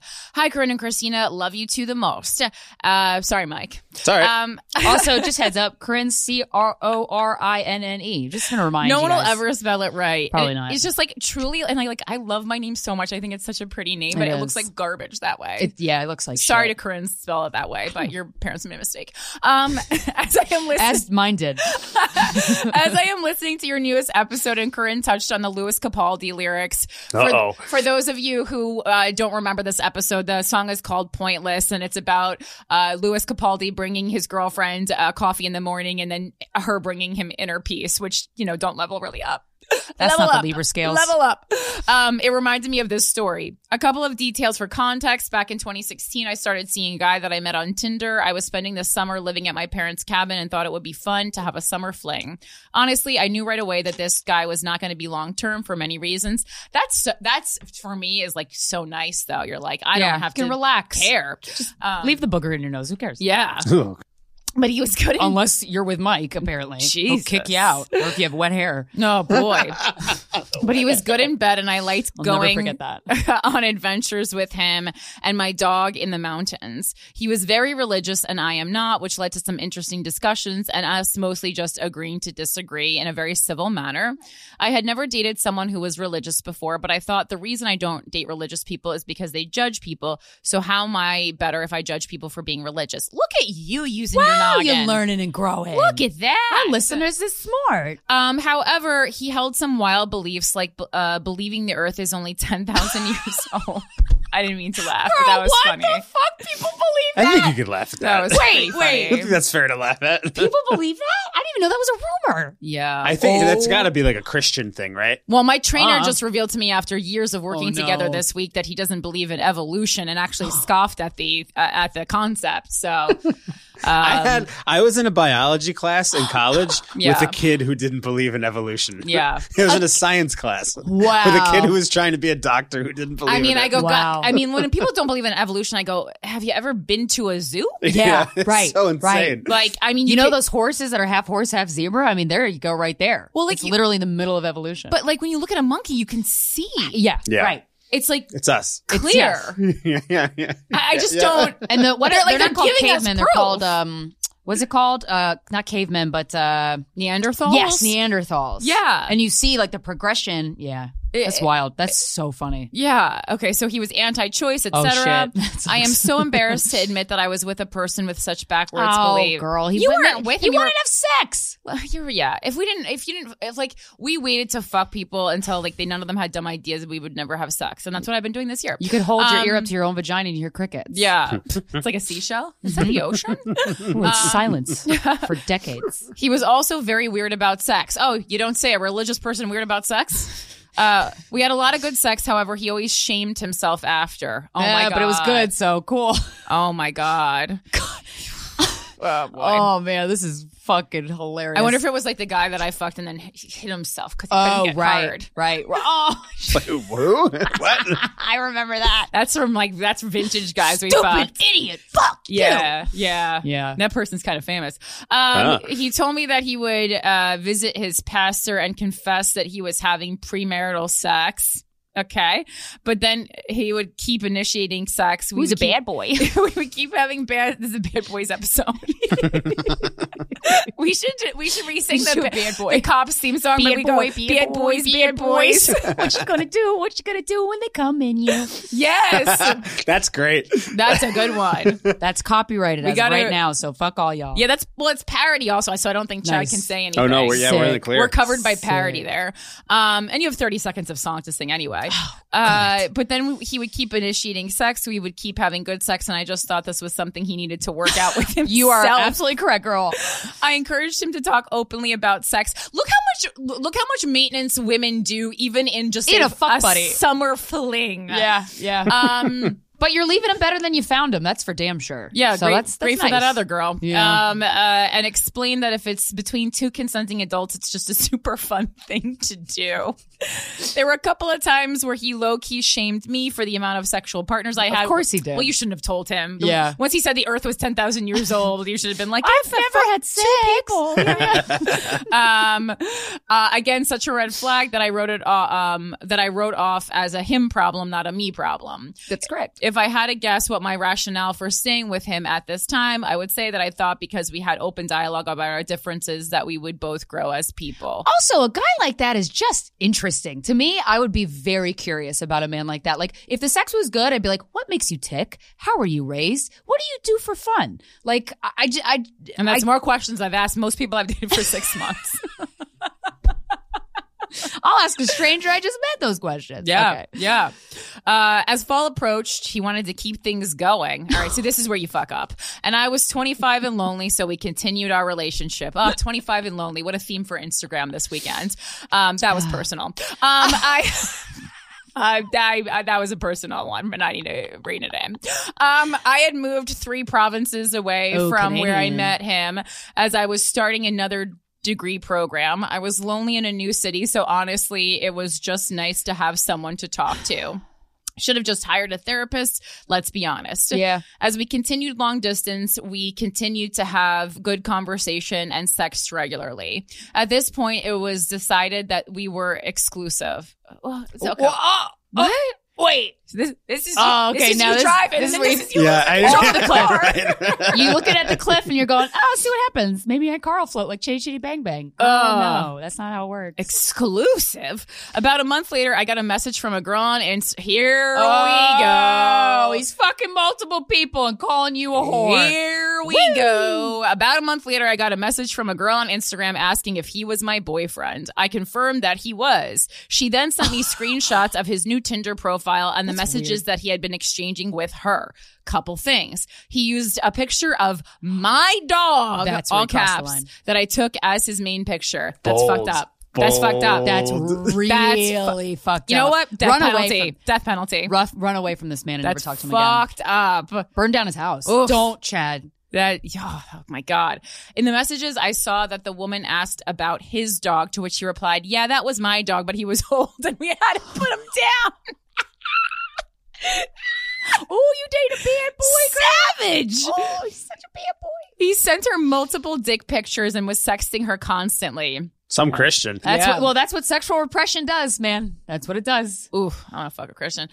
He was very explicit and almost vulgar in the way that he was messaging her. Yeah. What did he say? They had plans to meet up that weekend. It was early in the morning when she sent me this, and then he texted me to say good morning.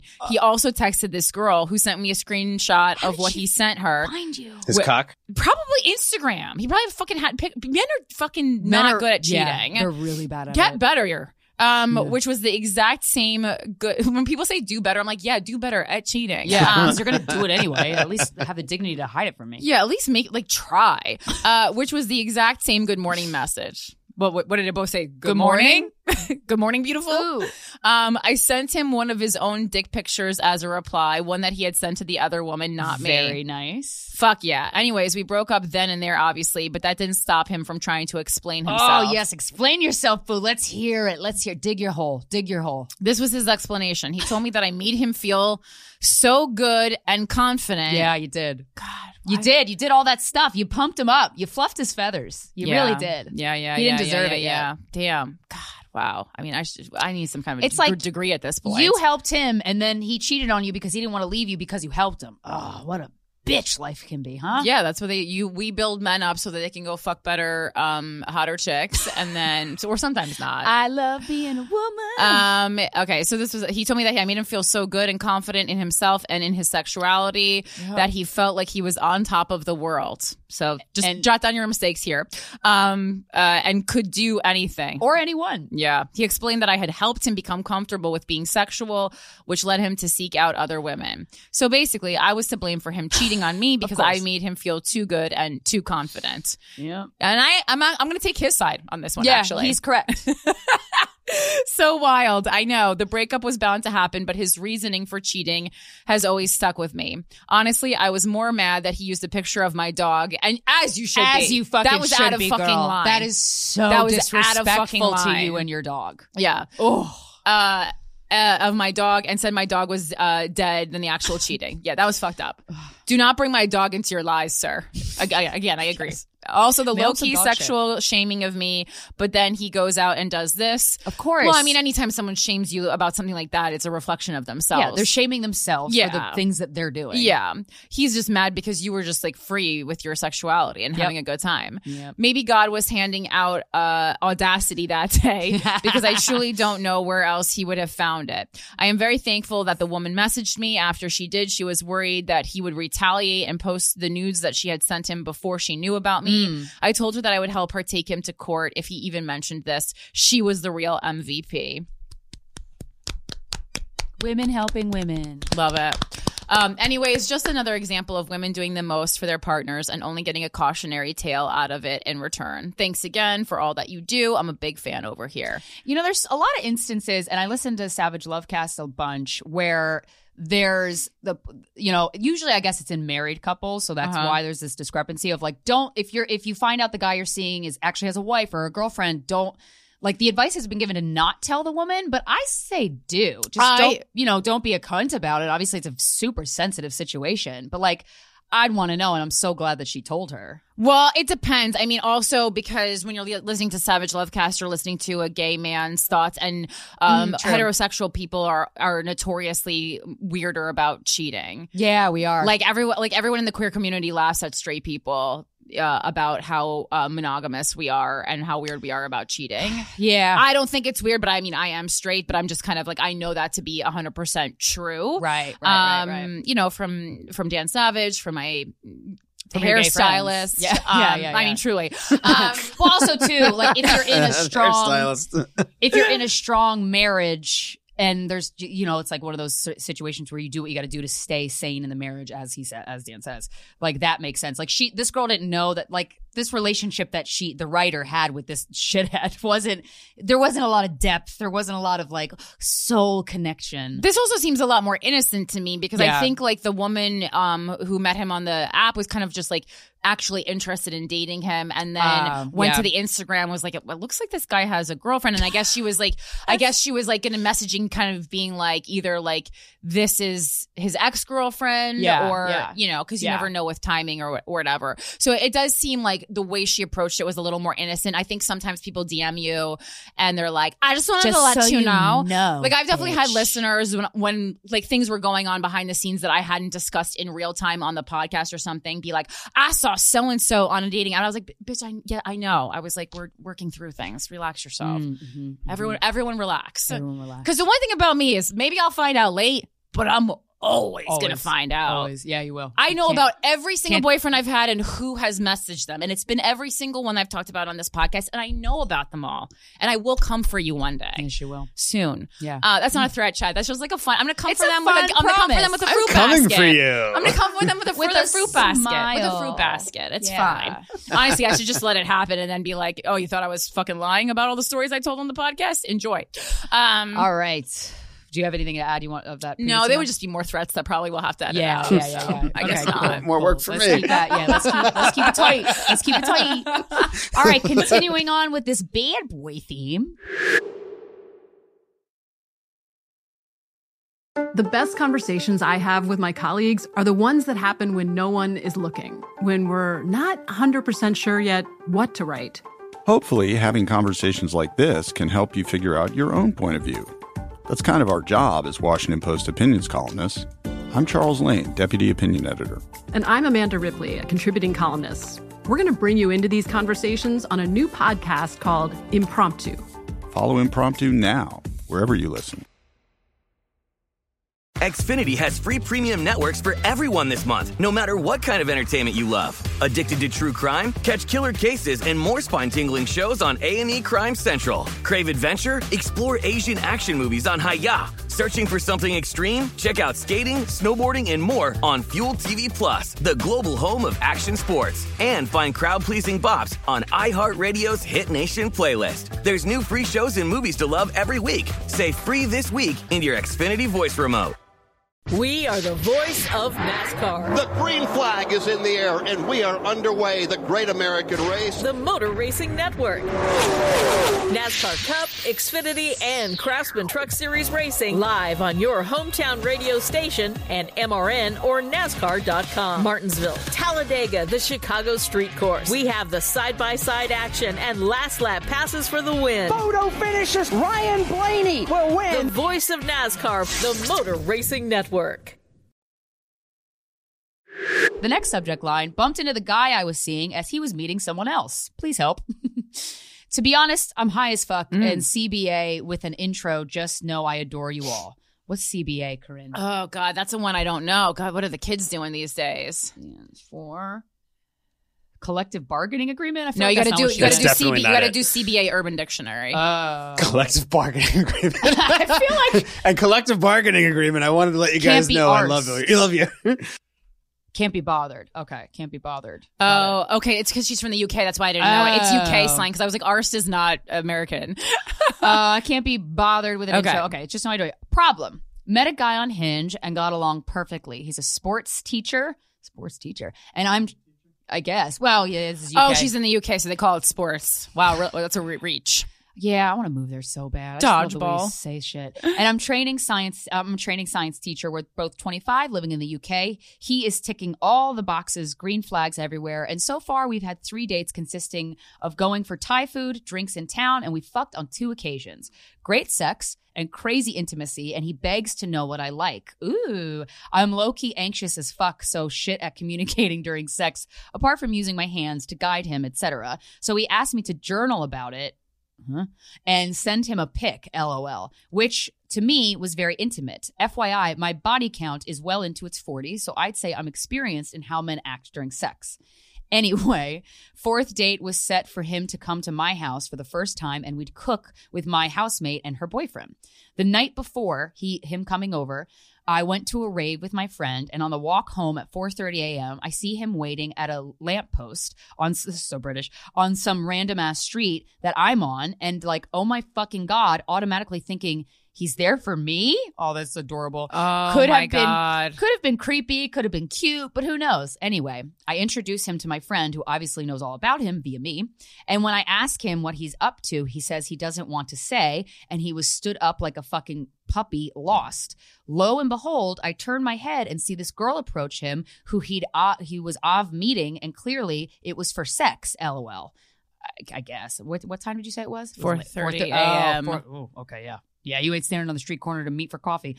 Anyways, I get home at 5 a.m. and I see he texts me through the night to see about... Look at the Dow Jones together. I love hearing the morning bell go ding. Anyways, I get home. Morning bell. I get home at 5 a.m. and I see he had texted me through the night to see if I was having a good time. He was on a separate night out. Yeah, but you guys yeah, aren't he was. You guys aren't exclusive. I just want to point that out. And so so I respond along the lines that I'm seeing that situation felt like a slap in the face. I ask him to bring my stuff back later that day, and he agrees but wants to talk. We chat in the car, and he's really sorry, etc., and wants to make it up to me and, quote, understands how shit it looked and that he doesn't want it to reflect him as a person. I collect my stuff. I tell him I'm not mad because he can literally do what he wants. I was just pissed that I saw it. That's we fair. hugged. Yeah, we hugged. I said goodbye and was nice to meet him, but I'm out. But dumb fucking me left my phone in his car as I got out. The phone was dead and camouflaged into the chair. It was a fucking mission trying to find his number to contact him. I ended up going on iCloud, seeing a screenshot of a message he sent to me before I saved his number. Then fuck. So I rang and had to go collect. I see him, and he's really apologetic and asks if I'd be willing to give him a second chance. What do I do? I'm so That's easygoing. all it took? I'm so easygoing and not mad about him seeing others whilst we aren't exclusive. However, it made me realize how much I like this guy. There we go. And I don't know if he's out to fuck me over or actually just a guy who was horny one night. I say a guy who's just fucking horny. Let him be horny. Probably that. I'm so stressed. Please, any advice will do. Because be brutal, because I love constructive criticism. I don't know if you want photos, but I'll send them anyway. Thanks a bunch. Well, my first We constructive criticism is never write an email again when you're high. Because because this is hard to read. was difficult. I'm not good at reading out loud, but your type of high writing makes me extra not good at This reading out loud. was a journey. It's a little convoluted. Yeah. But I'm someone who has abandonment issue. I have all these issues, but I see this pretty clearly. You weren't exclusive yet. He was getting to know you. And a lot of times before you, like, if you're headed towards exclusiveness, there's a part of, like, I think men and women where you're like, let me just get as many fucks as I can in here before I, like, settle down with the old lady. So maybe he was doing that. Like, and the other thing is he really wants a second chance so bad, which to me says maybe he really, really likes you. Maybe there's really good chemistry. You're kind of upset because you're scared over how much you like him. That leads me to believe that you could be a perfect match. He didn't do anything wrong. You just happened to see it.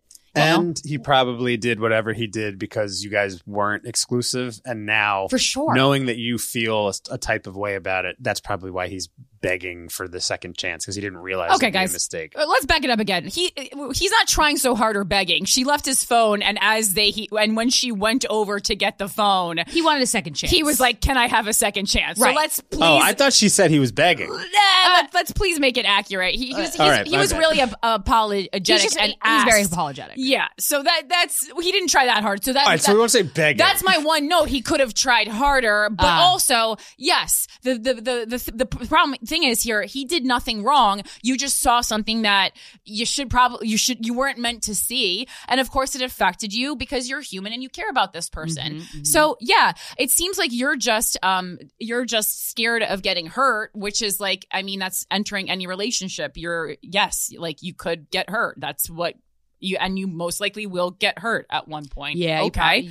So that's that. But I mean, you really like this guy. So, and then like you start getting into like this kind of like weird thing about like, is he just out to fuck you over? Guys aren't like out, they're not that smart. They're not up late at night making templates on how to fuck women over. They're not that smart. Like they're not having like fucking team meetings about it. They're playing 2K and looking at porn. Okay. That is what they're doing. Yeah. And to think that they're planning to fuck us over is actually... It's a little egotistical of you. Yeah, that's like narcissism on our part, okay? Yes. So just relax. It's fine. No one literally did anything wrong. True. And he actually handled it pretty nicely. Yeah. And that's that. Yeah. You're 25. Yeah. It's fine. Everything's okay. It's going to be okay, girl. Promise you. Corinne, you've been going so hard at 2K. It's so funny to me. I know it's a video game. It's always the answer. It's basketball. It's basketball. Yeah. Basketball video game. Basketball. Yeah. Okay. This one says, am I a dumb bitch on an unconscious level? Based on that question, I would say probably on a conscious one too. Hi, Corinne and Christina. I'm a 28-year-old woman and have been listening to you since my early 20s. You have truly shaped so much of how I view the world, and I am so... Now I get nervous. We've shaped too many people, perhaps. I am so thankful to have stumbled across this podcast 6 years ago. Anyways, I'm writing because I need help deciphering some woo-woo shit. Okay. As I mentioned, I got excited. As I mentioned, I am now 28 and I'm in a stable and happy relationship with my boyfriend of 3 years. He's an amazing partner. We live together and we are discussing marriage. The problem is I keep having dreams about my ex, like dreams that are so vivid, they rattle me and consume my thoughts for a few days after I have them. I dated this ex 8 years ago. He was my first love and high school boyfriend that I dated for 5 years and broke up with in college, so we could both explore our independence. I had never felt so connected to another person. We kept in contact for years after our breakup, and he would reach out to me like clockwork every 6 months or so to, quote, try things out again. We would meet up for the weekend.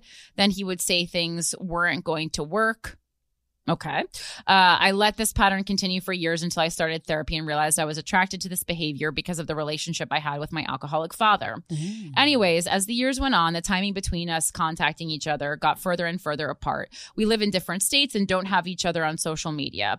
A few years ago, I started getting these vivid dreams about him, and out of the blue, then a week or so later, I would get a text from him.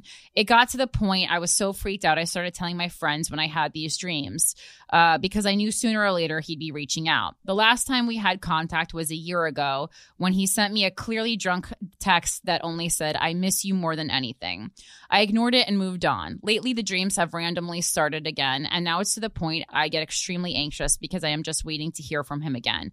How can I make these dreams stop? I have blocked his number before he finds a way to reach me. Is my unconscious trying to tell me something? I feel so secure in myself, but then I start questioning if there is something I am missing. Am I just still a dumb bitch on an unconscious level that likes the attention? I appreciate any of your thoughts. It's so easy to convince somebody that something might be missing. Yeah. Or they might be missing out on something. Also with dreams, like I think you're interpreting these dreams very like surface level when we're in reality, either they're just pieces of your unconscious that are collecting while you're sleeping and it means absolutely nothing, or it means something different than you're interpreting it as. You literally have a great relationship with your boyfriend of 3 years. You said it's healthy. You've tried for years to get back with this guy and it never works out. He always, shits the bed. It's always toxic. He's drunk texting you. That the past is the past. Yeah, this is done. So and also my other thought is your ex could be a metaphor. So these dreams aren't actually about your ex. They're about like a part of your life. They're about love. They're about lust. They're about trust. They're about something else. Because I had like a really bizarre, like such a vivid, odd, creepy dream not that long ago that I took to Anne Marie, and she was like, "Oh, it's not like with my family members," and it involved them like slowly falling into a pool and dying, and I couldn't save them or something. But they're like, she was like, a lot of times with dreams like that, it's not your actual dad and your actual nephew. That's just parts of you, but they're represented by your family members. So it's very possible that whatever's being, played out in this dream, it's very possible that it could have nothing to do with this guy. Yeah, the problem with feminism is it's made us all feel too powerful, and now we think we are wizards. Yeah. Do women feel too powerful? I think are intuitively, yes. And most people I know, men and women alike, have absolutely awful intuition. Well, that I agree with for sure. And that's like one thing. Their ego leaks into their intuition too much and they can't separate it. Yeah. I don't have a lot of skills. I can't sing. I can barely play the violin, but my intuition is sharp. And so it's a good skill, though. Other people who think that they have intuition, like that's why I don't even let other people read my tarot, because I'm like, okay, you might know how to use the cards, but I see the moves you make in real life and your intuition ain't good. Right. So I can't. So I don't want any of that. Because 80%, anyone can learn how to play with a deck of cards and flop one out and then look it up in the book. But it's like you have to use your intuition correctly to figure out, to interpret what it means. Right. I've had some gnarly interpretations that fucked up my whole mindset for like a year. When you get intuitive hits, Corinne, are they subtle? Yes, because I learned about because I had to learn. A lot of times, like I'll just I wouldn't. Before like a year or two ago, I wouldn't even have noticed it. I would just be like, I just guessed that, you know? Right. So that's one thing I learned. And just to every listener out there, just FYI, I did that exercise with a mediumship exercise where you hold the object of somebody who's passed away. And when I read about that exercise, they're like, the first thing you think of is it, and you're gonna swear that it's the next thing you think of because that's louder in your head. And I'm like, oh, that's really interesting. And I did the exercise, and I just said the things that were like easily flowing in and out of my brain, and then they ended up all being correct. And I'm like, oh, that's really interesting. Intuition feels like not a big deal. Like it's not this glaring thing. And no, you want it to be like That's So Raven, where she gets a vision. She's like, you little nasty. You can't escape it. Yeah, but I would love that. Oh my god! But it makes sense why a lot of people overlook their intuition, because everyone's trying to escape. Everyone's like, vibrating too high because of, and that's why drugs and alcohol can fuck up your intuition, because it keeps you less in touch with yourself, and you have to be really in touch with yourself to have access to that subtle intuition. And also, everyone. I've learned on the show has really bad inner monologue that calls themselves stupid all the time. Yeah. So then obviously, like, you're not going to listen to a stupid person. Right. And then also for that email, like, I think how she was like wowing everyone that she would think of her ex and then he would text. It's like, well, people can feel you thinking about them. That's like pretty, like, that's just energy in the universe. Like, that's like, when you think about someone and then you get a text from them three seconds later, we've all had that. That's just like a common thing. So it's like, in a way, when you spend a lot of time thinking about someone, like, you're allowing them power over your life. Like, I do believe in stuff like that. I don't think I don't think that's that crazy woo woo. Be conscious of the real estate of your mind and who gets it and who doesn't, because you have control over that. Start thinking about your boyfriend. And also stop eating that spicy food late. That gives you that fucked up dreams. Oh yeah, I have heard that. I don't eat spicy food at all. So okay, last email. Help, a new relationship and red flags.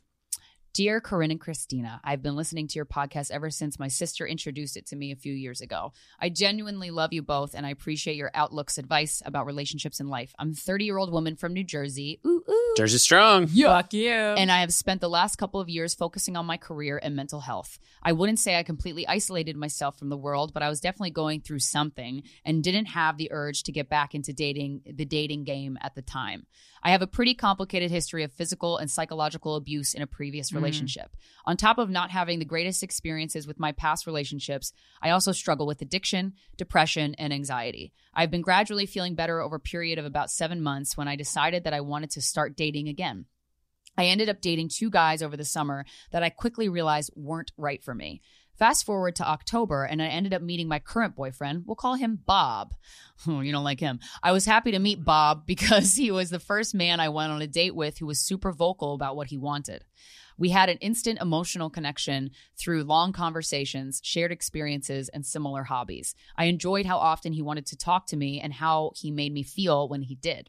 After a little over a month of dating, Bob took me to a nice dinner and asked me to be his girlfriend. I won't lie, I was definitely caught off guard just because it felt kind of fast. So I said yes in the moment. That's not fast. So I said yes in the moment without really having a chance to think it through. The next day, I automatically felt like things were moving too fast, but I was still conflicted because of my feelings for him. I haven't mustered up the courage to express to him how I've been feeling. I've aired my concerns about Bob and moving too quickly to close friends and family, and I've received mixed reviews in response. Girl, but how do you feel? I'm a people pleaser. Yeah, I don't know why we're crowdsourcing our feelings like this. Yeah. People do that a lot. I know. It's the strangest thing. I used to do it a lot, and then I was like, wait a second. The more you ask other people how you should feel, the less in touch you are with how you the feel. more confused you would get, I would assume, because you're going to get a varied responses. Yeah. And then some people just like know how they feel, and they're just asking for people to like reinforce how they already feel. Mm-hmm. Yeah. Or sometimes you just want, like, how would you handle this, just to see another way to handle it. But yeah, I'm a people pleaser and empath by nature. And if you couldn't tell from this writing of this email, I'm 100% Virgo. What does that mean? I don't know. You wrote in English. Stop. Yeah, I don't know what that means. Stop. But here's where things have gotten really tricky for me. I've been too embarrassed to reveal what I'm about to anybody that I know in real life. I really need a good therapist. So here it goes. Bob doesn't have normal work hours with his current job, so his work schedule is constantly changing. I have a more traditional work schedule, so oftentimes he won't be off till after 11 p.m. on some nights. His work schedule is not what concerns me. It's what I've noticed when I'd hang out with him after. So the last 2 nights, he came and stayed over my place after he got out of work. And the last 2 nights when he arrived, he greeted me with a kiss as I normally would. I greeted him with a kiss as I normally would. I don't want to sound dumb or crazy for even saying this or speculating anything, because Bob and I have had extensive conversations regarding infidelity and our views of what we want for our relationship. He knows that I can't have previous partners who were unfaithful. He knows that I've had previous partners who were unfaithful and said that he did too, which is why I can't understand why the last 2 times he came over, I tasted fish when I kissed him. What? Maybe he ate literal fish. And no, I'm not certain if he just had something fishy for dinner for 2 nights in a row. Oh, this is a comedic email. Or if I'm just... Are we being pranked? I was ready for like, guys, I'm secretly an alien in the weekends or something. His mouth was fishy? Is this really Did a 21-year-old boy write me an email? What is this? And no, I'm not certain if he just had something fishy for dinner for 2 nights in a row or if I'm just a literal fool. I need help. I need help, too. You do need help. You do need help, but too. not with this exact issue, with something bigger. How do I even bring this up to him without sounding incredibly insane? You don't. Sorry for the long journey to get here. Is that a Virgo thing? But there's just a lot going on in my brain. Any advice is much appreciated. Girl, your brain is being neurotic right now. You gotta go for a walk. My God. You gotta do an activity that makes you not think about this in any way, because I want to shake you like a snow globe so you can reset. That's nuts. The craziest thing about this email, and I'm sorry to call you crazy, but I'm not Lena Dunham or Alyssa Bennett, so I can. The craziest thing about this fucking email is that you think your boyfriend's cheating on you and that the thing he's doing is going pussy eating. Most fucking husbands aren't even eating pussy. You think that he's cheating and the first thing he's doing is muff diving. That's what you think. That's the craziest part to me about this. That Bob is cheating and he's exclusively cheating through cunnilingus. He just might have gingivitis. He might not even eaten anything in the last couple hours. But so pay attention. So what the issue here is, where your brain goes to the point where you're so embarrassed about this that you can't tell anybody. You got to be able to accept the thoughts in your brain. But here's the thing, is what I said with when I was talking about Michael Singer. Just because a thought comes into your brain doesn't mean it's valid, doesn't mean it warrants your attention. Unless you're podcasting and you just kind of need to keep it moving. Right. Yeah, that's true. That's true. true. Then you do it for a decade. Then you just do it. For sure. But just because a thought comes in doesn't mean it's true, doesn't mean that it's worth your time. So you got it. Your filter, your filter's got to get a little better. Got to get a little better. I would say journal. Just write it down, and then you can read it back and go, okay, and just sit with it. You gotta figure out how to deal with this on your own. These thoughts, because that's I really thought you were about to tell me that, like, you eat your own poop or something. Like, what? Yeah. There was a lot of lead up, and there was very low reward. And then also, I mean, okay, so you set up your history and your history of your abuse, and you were, you kind of were basically isolated for a little bit of a time, and this is your first, step into the dating pool again. So I think you're nervous. I think you're a little out of practice with dating, and I think you're very, very, very wary of other people, and understandably so. But like, you 100%. are very suspect of him every step along the way. And I got to be honest, nothing he did in this email was cause for alarm, in my opinion. And to honest, you just got to chill. You just got to chill. Notice your thoughts and stuff, but don't cling to them. Like, he actually did something really nice. Like, he waited a month and then took you out to a nice dinner and then asked you to be his girlfriend. A month, I think, is a very acceptable amount of time to go for, if you're serious about dating, which it seems he is. There's just nothing. There might be a part of your subconscious too. If you were physically and emotionally abused, especially if it was like the last relationship you had, there might be a part of your subconscious that is like vehemently against being in the vulnerable position of falling in love again. And so your brain, that's one of the reasons why your brain, the thought of like, wait, he smells like fish. Was he eating pussy? And that's one of the reasons why you like the claw machine, you grab it like it's a fucking, toy ball. Also, vaginas don't smell like fish. That is like a myth. They don't. Yeah, I was going to say, in addition, a little bit sexist of your conclusion. But they don't. I mean, it's just not even an accurate smell. Nor do they taste like. Yeah, and that, I really think there's a part of it. I'm glad you wrote us about this, because I feel like when you're so up your own ass with like, your fear, it's hard to get out. And so, girl, get out. You have permission. He's not doing anything wrong. And did you mention that you were in therapy? Because I really do think being abused, she said, God, I need a therapist, I think. Okay, yeah, you definitely do. Because there's still part of your subconscious it's possible that your subconscious is a little scared to fall in love again, which makes all the sense in the world. But girl, he's not eating pussy before he comes over. It's so funny. And guys are dumb at cheating, but they're not going to eat pussy and not do some gum, right? Some Dentine or something. And then also, I think you just need to maybe like be really communicative in your relationship and tell him that.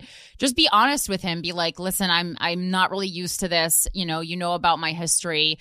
Would it be okay with you if I was just like I'm gonna be a little over communicative than maybe is like normal or average, because I think you need that kind of support right now, because otherwise you're going to be left to your own devices, and then your brain is obviously just going to make up stories about fish pussies, and I don't think that's necessary for either one of you. Yeah, and if your pussy does smell like fish, see a doctor. See your GYN. Yeah, just go ring ring. Hey doc, go to the doctor. Suspicious smell here. Let's go check it out. And the doc will be like, okay, all right, you smelly whore, let's go. Or, whatever they say. That is exactly what's going to happen. Yeah. All right, guys. Well, thank you so much for joining us. The last episode of 2022. Yeah. Right. How great. That is the last episode of 2022. That's the last thing we talk about is fishy pussy. Yeah. Yeah. Really come full circle on this show. The myth of fishy pussy. Ooh, thank you for the clarification, Michael. Feminist Shiro over there in the booth, Michael Coscarelli. Wow. All right, guys. Thank you so much. Be safe on New Year's. Have a great time. This has been Guys We Fucked, the Anti-Slut Shaming Podcast. We'll talk to you next Friday. Bye. Guys We Fucked is presented by Luminary. Created and hosted by Corinne Fisher and Christina Hutchinson. Editing and music coordination by Mike Coscarelli. Theme song by Rob Patterson and Jake Cozen. Suck my wet ass pussy. Christina said to cut that before, but now it's in there. Yeah, let's keep it. Who cares? And hurry down the chimney tonight. Vaccinate me, Santa. Bring me that shot. I want to go to the club and make this pussy pop. Mask off, bra off. Dancing on a bar top. Yeah, Santa, baby.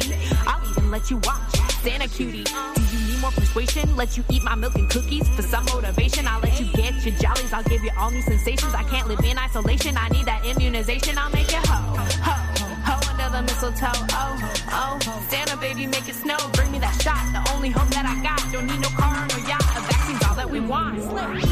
Think of all the fun I've missed. Think of all the hotties that I haven't kissed. Next year I wanna be bad, a dirty little slut in red plaid.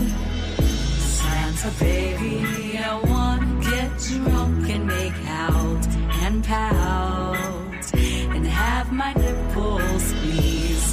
Santa baby, bring a little vaccine tonight. Please, Santa, please put a vaccine on my Christmas list.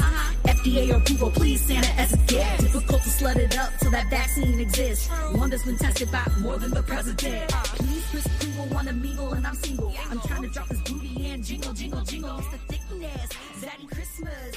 I'm trying to find a way to wake up with morning sickness. Slam beat in my stocking with my pajamas. I'm chosen for it in my cabana like Indiana. This episode is sponsored by BetterHelp. It's a simple truth. No matter who you are, mental health challenges can affect you, and how you manage them can make all the difference. That's why everyone should have access to mental health support that meets them where they are and helps them get through.